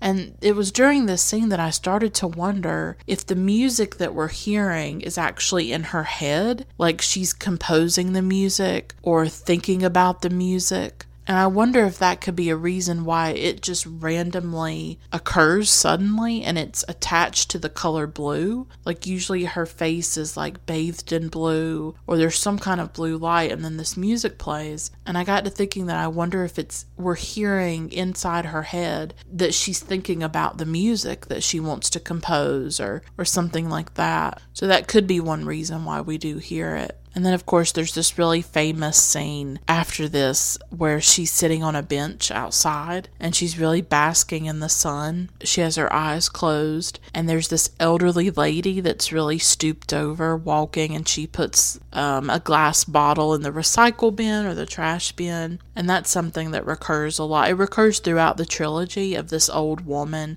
putting this glass bottle in this bin. It's always, is it the same woman? I guess it's the same woman. I can't remember. So it's something that sort of ties the trilogy together, and it's something that recurs throughout all three of the films. Julie meets the young man who witnessed the crash. His name is Antoine. They meet at a cafe. He ended up finding a cross necklace near the site, but Julie decides that she doesn't want to take it. She actually lets Antoine keep it. I think it's sort of another example of her trying to cut ties with the past. And it's in this scene that we also, again, hear the music play, and then the screen fades to black, and then it comes back in the same exact scene. Like, that happens several times throughout the film. And then there's this powerful scene where Julie is in the pool, and this is just one of the most powerful scenes of the film. Anytime she's in the water, it's incredibly evocative for me. And she's about to get out of the pool, and she pushes herself up to get out, and then the music plays suddenly, as it has throughout the film, and it's almost like she remembers something. It's like this moment where the past and the pain seems to intrude on her, and she slides back down into the water all the way under, and she just floats there with her head in her hands under the surface. Like maybe a memory hit her, or just something hit her. Something crashed into her in like 1 second. And I felt that so many times where I'll be doing something and, I'll think of the past. I'll think of something, some kind of memory or something I had forgotten or something I hadn't thought about in a long time. It can be anything. I just crumple. And I love the water in this film because, I love these pool scenes because I love the sensuality of water. And for me, water has always been like a home to me. I used to love swimming, like in a pool. I've never been in the ocean or anything like that. I've only been to the beach like once. We didn't go on a lot of vacations or anything when I was younger. We still don't have money for stuff like that. Pools have always been like a second home to me, but I haven't been in a pool in like years. It's been quite a few years since I've swam in a pool because I have health issues that just make it difficult for me to do that. And there's not one nearby. I don't have one near me or anything like that. But even if I did, I wouldn't physically be able to do it. But some of my best memories are of swimming. Like my mom and dad used to call me like a mermaid. I used to love bath time. I used to love being in a bathtub. I just loved swimming. Any chance I got, I absolutely loved it. For me, few things really touch the perfection of this scene itself. When she is just floating in the water with her head in her hands, it's incredibly haunting, and there is such an emotional devastation about it. She's floating in like this luminous blueness. Putting her head under the surface, she's like literally breathless. She's holding her breath. So the moment itself is like literally breathtaking. She's overwhelmed by the grief so much that she has to remove herself from the world and goes into the water as maybe like an escape, that she can't even stand to have her head above the water and to breathe in the air and to be in the world and in life, that she has to go under the water, under the surface, into like this aquatic, almost like womb-like world. Because if you think about it, when your head's underwater, you can't really hear anything. It's like completely silent, except for like your breathing usually. And it is like you're in the world, but you're not, because you're in the water and you're holding your breath. And I don't know how to describe it properly, but it's like she feels so much pain in that moment that she has to go into the water. That's the only place that she can go. It's the only comfort and the only escape that she can find. When she is in this apartment and in this new life, she does not tell anybody about her previous life. She actually has a neighbor that asks her about the crystal chandelier, and she says that she just found it. She doesn't go into, it belonged to my daughter. She doesn't want to go into any of that. And I want to talk about the scene where Julie's in the cafe, and at first you see her face reflected in a spoon, and then you see the sugar cube. I have to talk about the sugar cube scene, and I will in a minute. But Olivier shows up at that cafe, and we also hear this man outside. He's a big part of the film too. He has this recorder. I don't know what you call it, if it's a flute.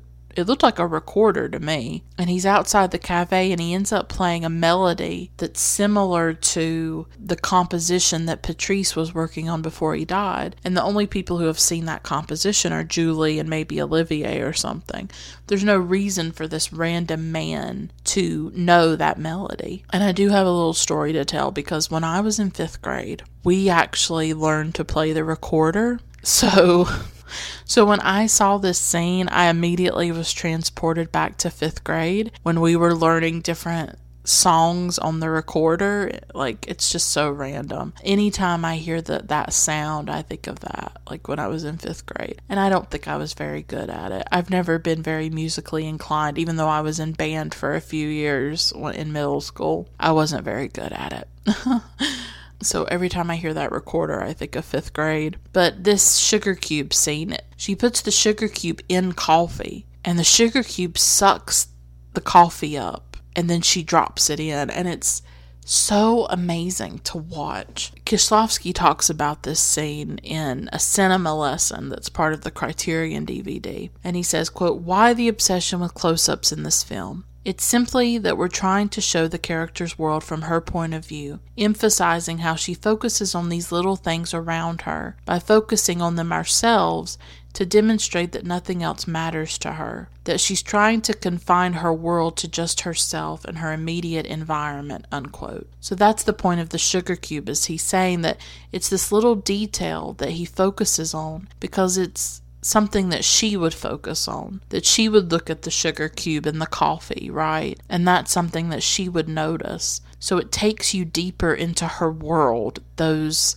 little details throughout the film, and I agree. And he was very thoughtful about this sugar cube. He said it had to take 5 seconds for the sugar cube to soak up the coffee. No more and no less. He said a regular sugar cube takes around 8 seconds, so it had to be the perfect sugar cube. And his assistant actually spent half a day testing out different sugar cubes and finding the perfect one for that scene. I love that. I just think that's so fascinating, and you understand the work that goes into making a film and the thought that goes into it. That everything that you see on screen, for the most part, has been perfectly mapped out and has been chosen for a reason. And so also the man outside on the recorder playing that melody, this was very important to Kieślowski. And he talked about why he included that in the film. And I love this quote. I think it gets to the heart of some of his cinema, really. He says, quote, "This theme is almost an obsession of mine, that people in different places and for different reasons think of the same thing. I said I tried to talk about things that connect people. I think this feeling, this music, all these notes already exist, scattered somewhere, waiting for the person who will put them in order. The fact that 2 different people at different times and different places from different social strata can put these notes together in the same way seems to me a sign of what connects people," unquote. And I love that, and I think it's true. And I've thought about that so many times, how there are people all across the world who speak different languages but connect to some of the same things. Or if you think about this podcast itself, I have people from all over the world that listen to it. I have people in Tokyo. I have people in Australia. I have people in Canada, in even Russia. I think I've had a few downloads in Russia, all over the place. All over the world, and it's like, these are people who are in different cultures from me. They speak different languages, although obviously they know English in order for them to listen. You know, here I am in like the rural South in the United States, with my life, my little life, but I am saying things that people from other places around the world may connect to.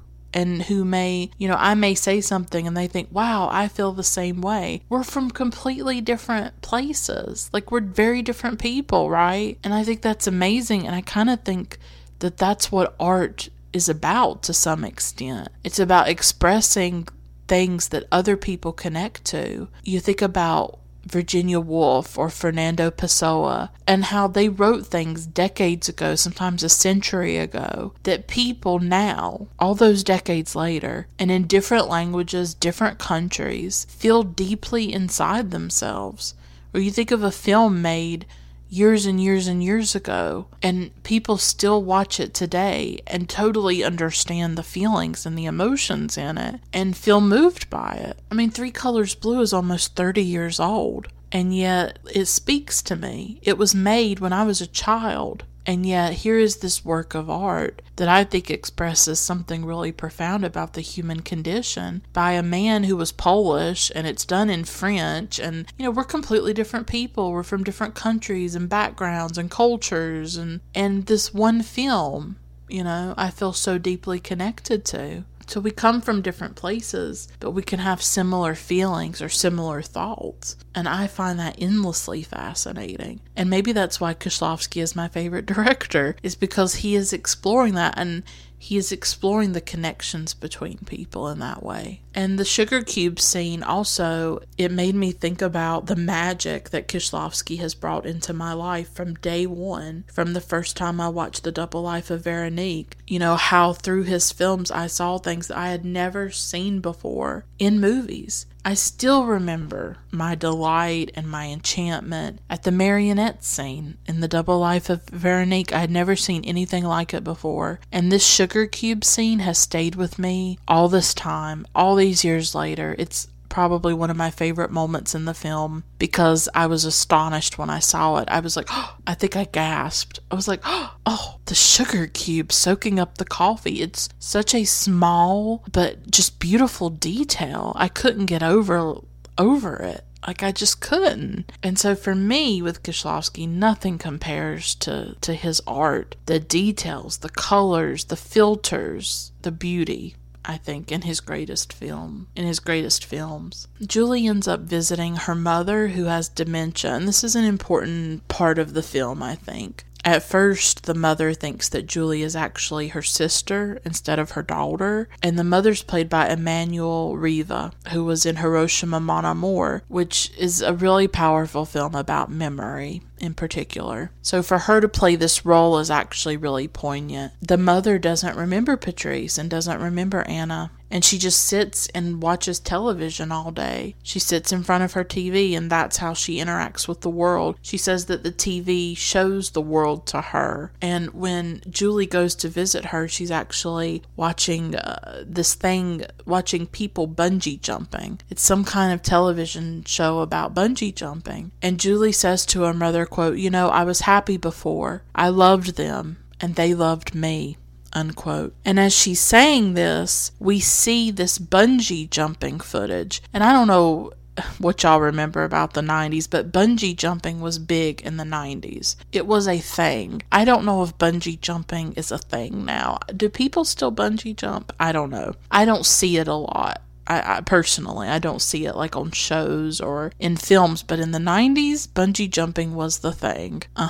This scene of the bungee jumping, one of the images of somebody bungee jumping is actually the cover for the Criterion edition of the film. And I have to say, this always puzzled me greatly because Three Colors Red has the main character on it, and so does Three Colors White, but then Three Colors Blue didn't have Julie on it. And I was always wondering, why the bungee jumping? I didn't understand it. But I got to thinking while this scene was happening that I wonder if this film, in this scene in particular, has a certain resonance with the film and the way that it's looking at memory and the past. Because this is an important scene. This is when Julie says, quote, I want no possessions, no memories, no friends, no lovers. They're all traps, unquote. And that's a pretty famous scene from the film. So it's a scene of conflict in a way. Julie says that she does not want any memories anymore, and yet here she is talking to her mother who is losing her memory.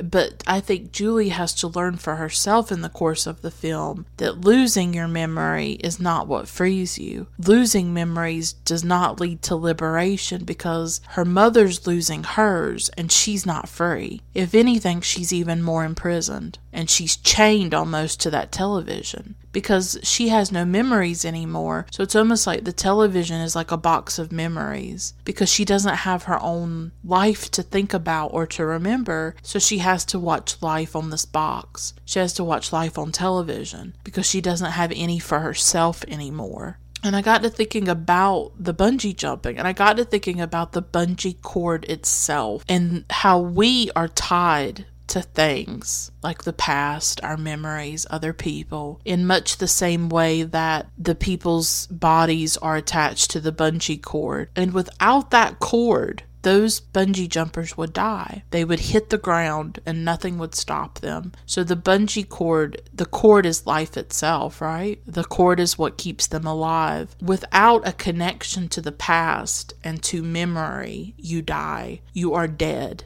You are a dead thing. You can't live the way that Julie tries to live with no connections, because the connection itself is life, and it's what saves us, just as the bungee cord saves those who are bungee jumping. So I guess I'm trying to say that memory and the past and our connections, that's the cord that connects us to life. And that's the way I interpret it. And maybe that's why they put that as the cover. I don't know.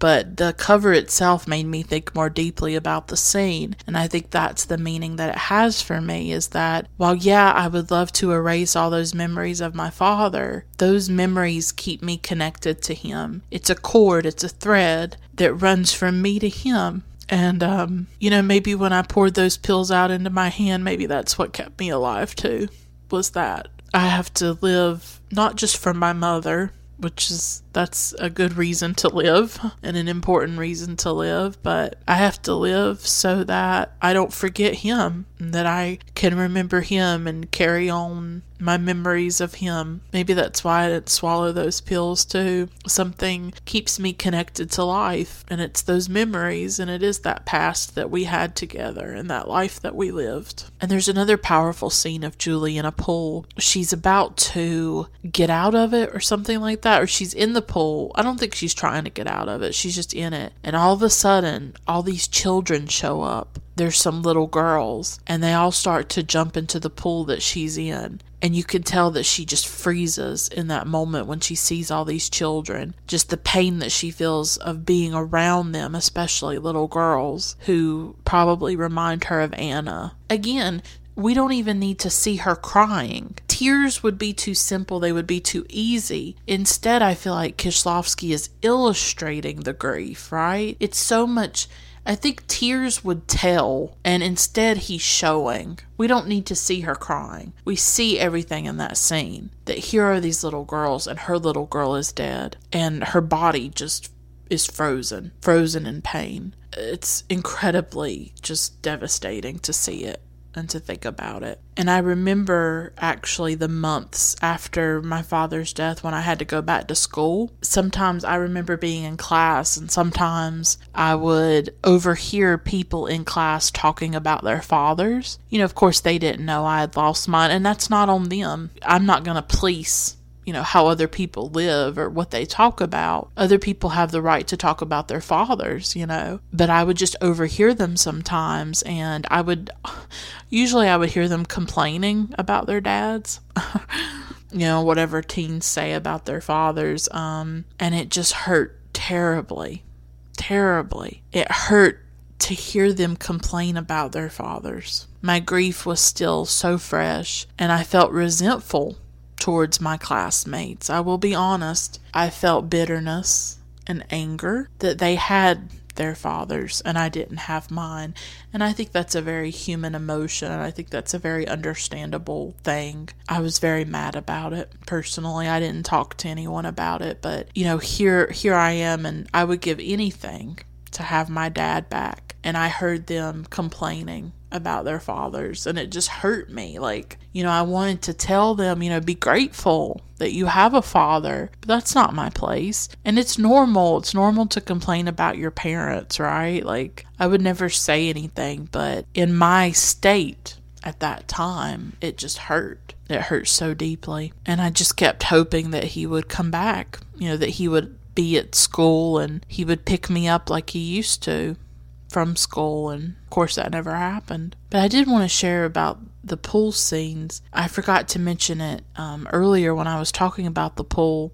Water was always a second home to me. As I said, I love to swim. And after my father died, my mom and I we went to stay at this motel that had a pool. Sometimes that's what we would do because we didn't have a lot of money. Even when my dad was alive, we couldn't really go on vacations a lot. I went maybe to a few places. Like, I remember going to a water park one year and we did that, but it's not like we took week-long vacations to places out of state or anything like that. And I only went to the beach like once. But sometimes what we would do is we would like rent a room at a hotel or motel for like a few days, like maybe a weekend, and then we would swim in the pool. And that's just something that we would do in the summer every now and then, so that we could swim. After my father died, I don't know if it was that year, 2006, or if it was the next one. I'm not totally sure. I have a journal. I have a diary from that time. I'd have to look at it to see the dates. But I remember my mom and I, just the two of us, going to a local hotel so that we could use the pool. I just still remember swimming in that pool. Like, my mom loved to tan, so she would be sitting on like one of those things that you lay out on. So she wasn't in the pool a lot, but I was in the pool all the time. And I remember her laying out in the sun, and then I was in the pool, and I used to buy goggles so that I could dive down at the deep end. And then I would dive down to the bottom of the pool, and I would try to stay down there as long as I could. And I would look up at the surface of the pool, and I would watch the light coming through the surface. And there's just nothing like it in the world, to be like in the quiet and the stillness at the bottom of the pool, and to look up and to see the sun through the water. I still remember that experience of being in the water, because it was like the closest to peace that I think I've ever gotten. Because water is peace to me. It is a place of peace, and it felt so beautiful to be in that water and to just swim, to just be in it. I can't explain it. The peace it gave me. And I don't believe in healing. I never have. I never will. I don't feel like I'll ever heal from his death. But some of the closest experiences that I've ever felt to healing were in the water and when I'm watching films. That's the closest I come, especially in the years after his death, when I saw more films in theaters, and I was able to sit in a darkened theater and watch a great film or something, and that felt close to healing. And then when I was in the water, that felt really close to healing too. It felt just so beautiful, and I wish that I could go back and feel that again and just be in the water and feel that peace. I feel like that is just gone from my life. I don't have access to that anymore, and I miss it terribly. I just miss being in a pool. I miss being able to do that because it was just so beautiful. So when I saw Julie in the water, it reminded me of that experience as well. So Julie finds out eventually that Patrice was cheating on her with another woman. Patrice had this mistress for several years. Julie ends up tracking her down and going to see her and talking to her. This mistress works at a courthouse. She's like an intern for a lawyer. When Julie goes there to find her, we actually see a scene that we're going to see in Three Colors White, which is the film after Blue. And it has the character Carol it is, and he's at the courthouse. So it's like a little bit of a connection between those two films. And then in Red, all three films, you'll see the connections. I won't give it away, but they're all connected in some way. So it's so neat that he includes like a little scene from White, because I think it's just a reminder to us how lives can cross one another and people can be subtly connected. That, here is Julie's narrative and Carol's sort of intersects with hers or collides with hers a little bit. Julie does confront the mistress, and she finds out that she's pregnant and that the baby belongs to Patrice. And the mistress is going to keep the baby. And this is really a piece of Patrice that will live on now. And it's one of the only pieces of him, because Anna is gone. And so this child is like a connection to Patrice. But of course it belongs to the mistress. And I used to think that this part of the narrative was kind of soapy. And I remember when I watched it like in 2012, I don't think I liked the pregnant mistress. It felt like something that would happen on a daytime soap. It felt just too, like, why is this in here? I don't think I understood it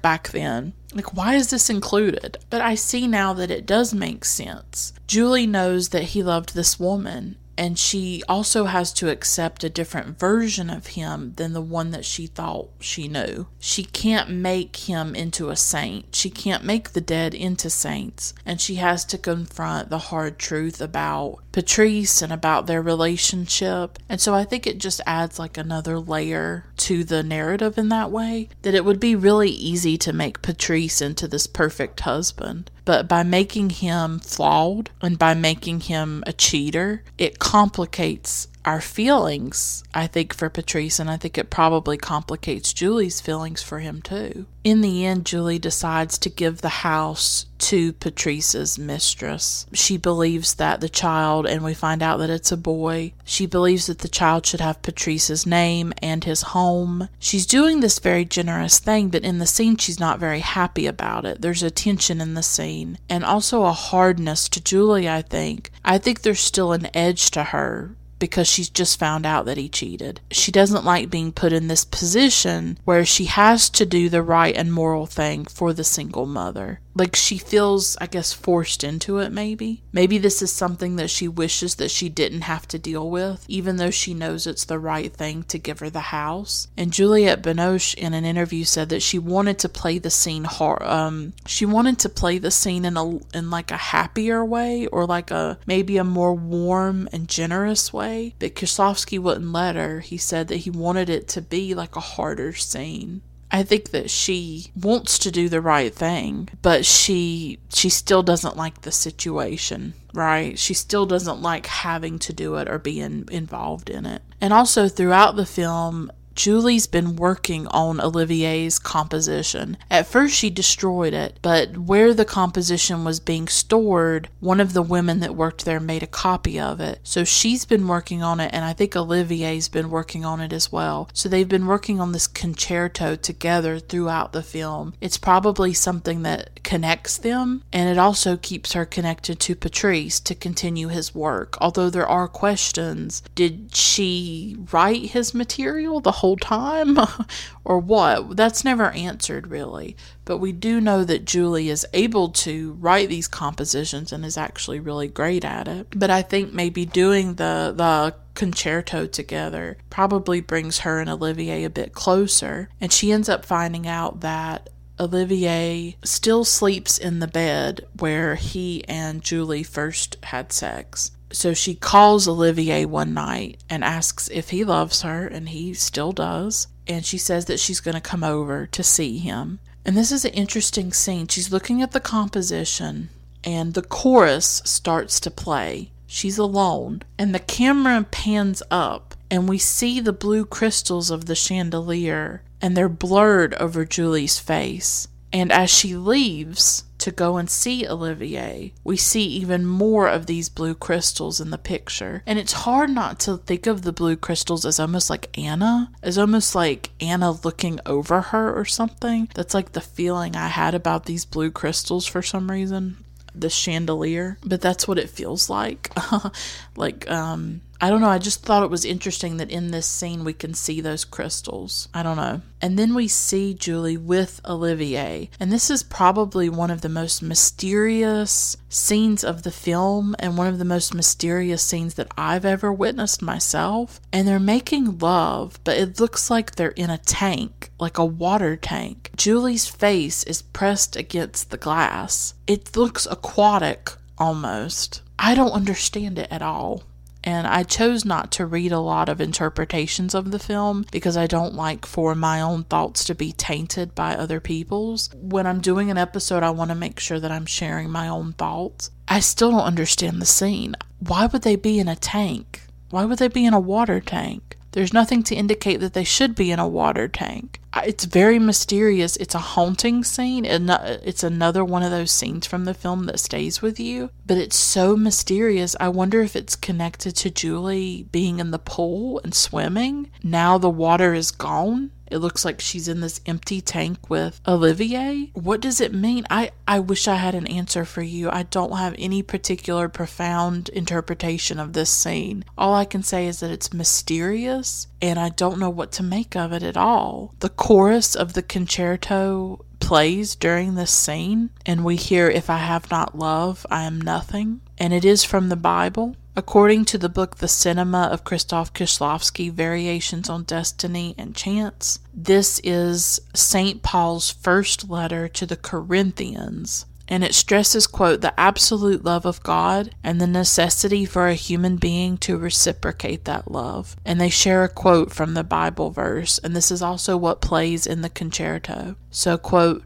though I speak with the tongue of angels, if I have no love, I am become as hollow brass. Though I have the gift of prophecy and understand all mysteries and all knowledge, and though I have enough faith to move the mightiest of mountains, if I have not love, I am nothing. Love is patient, love is kind. It bears all things, it hopes all things.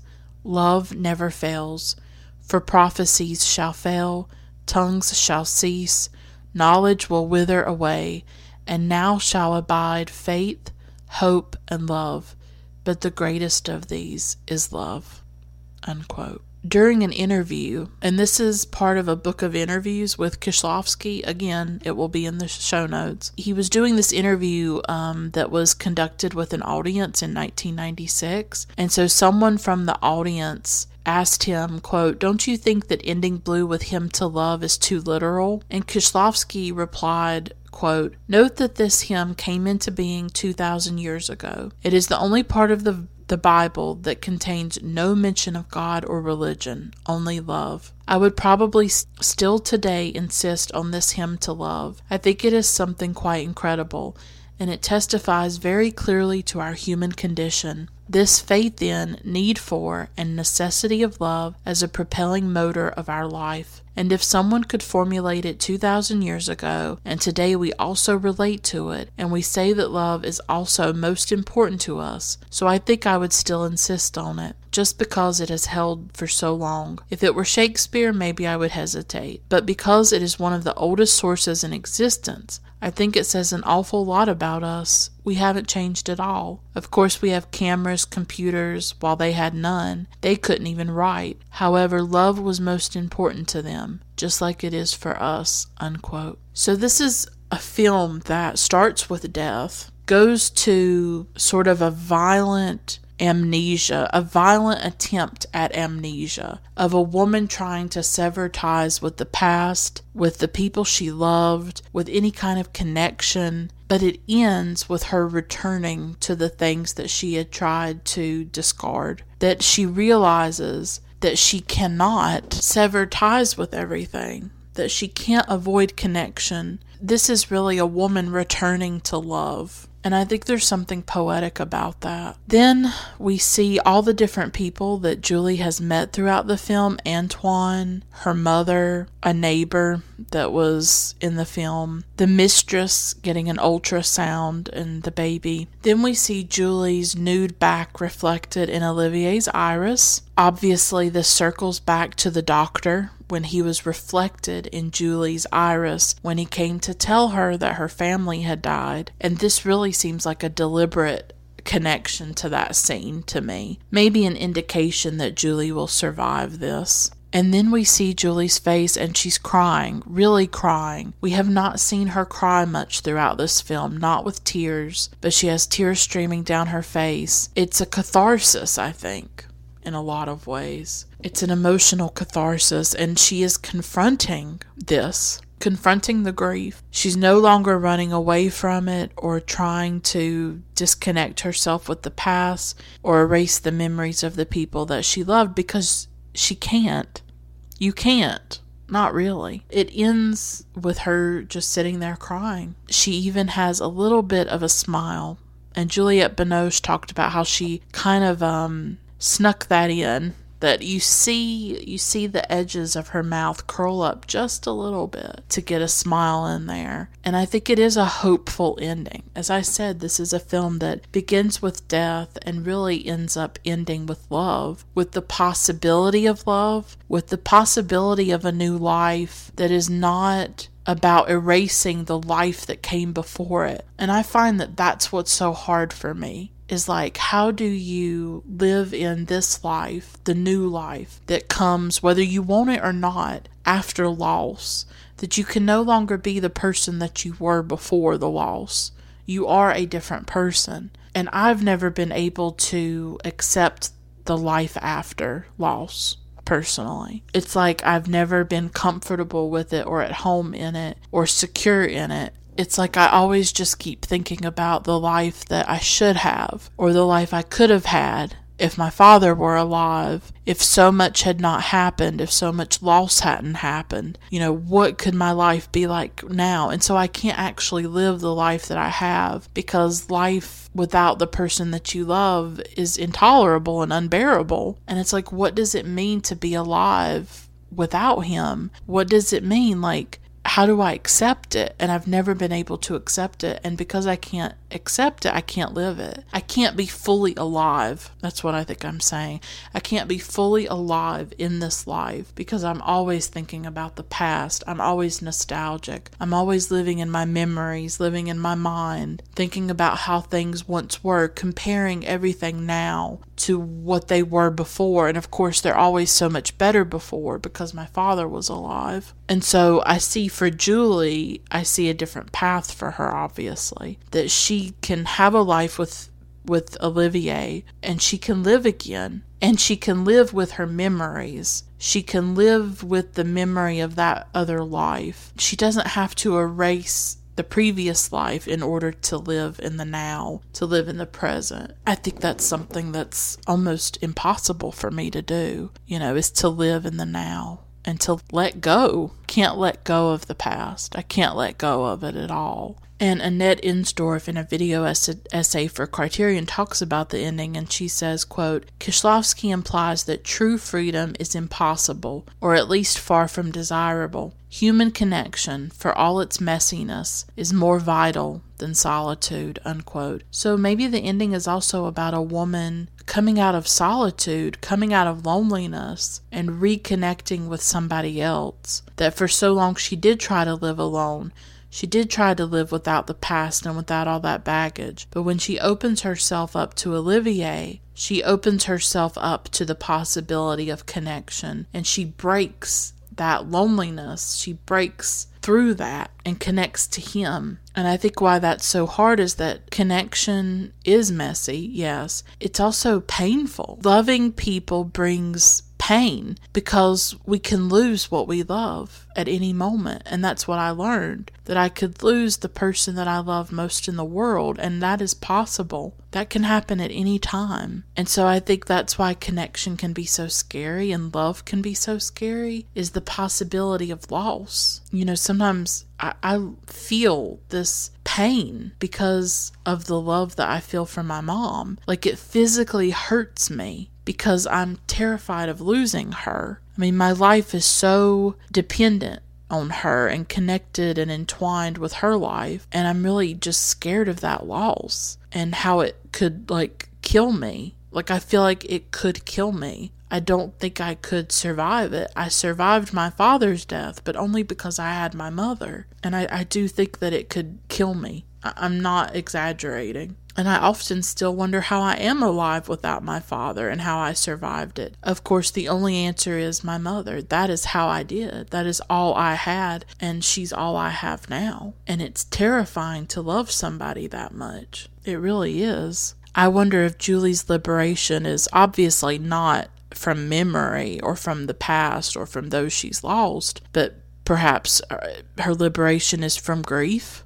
Maybe. Or maybe she's not liberated from grief. I mean, the fact that she's crying seems to indicate that maybe she thought she could liberate herself from grief. Maybe she thought she could avoid it, and not go through the mourning process or the grieving process. But really, true freedom comes from accepting grief, of saying, I have to grieve. It's okay to grieve. I have to cry. I have to feel this. That it's not freedom to not feel. Numbness is not freedom. Emotion and vulnerability and connection, that is true freedom. Maybe.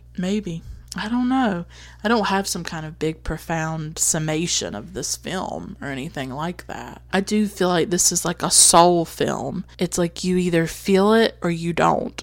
You either get it or you don't. I get it, obviously, and it is part of me in so many ways. And I did finish this film on Father's Day. I didn't plan on that, but that's just how it happened. And after it ended, I just cried and cried, like, so intensely. This was my 14th Father's Day without him, and the 13th year since he died. It's been a hard time. I've just felt so disconnected from myself lately. I haven't even felt like myself in so many ways. But watching this film was an intense emotional experience, and I think the message really is that maybe we're never truly free, right? That there is this cord that connects us to other people, that connects us to the past, that connects us to our memories. And we cannot ever be free of those things. And if we think that we can be, we're just delusional. No freedom or liberation comes from disconnecting those cords. But even though we can't be free of them,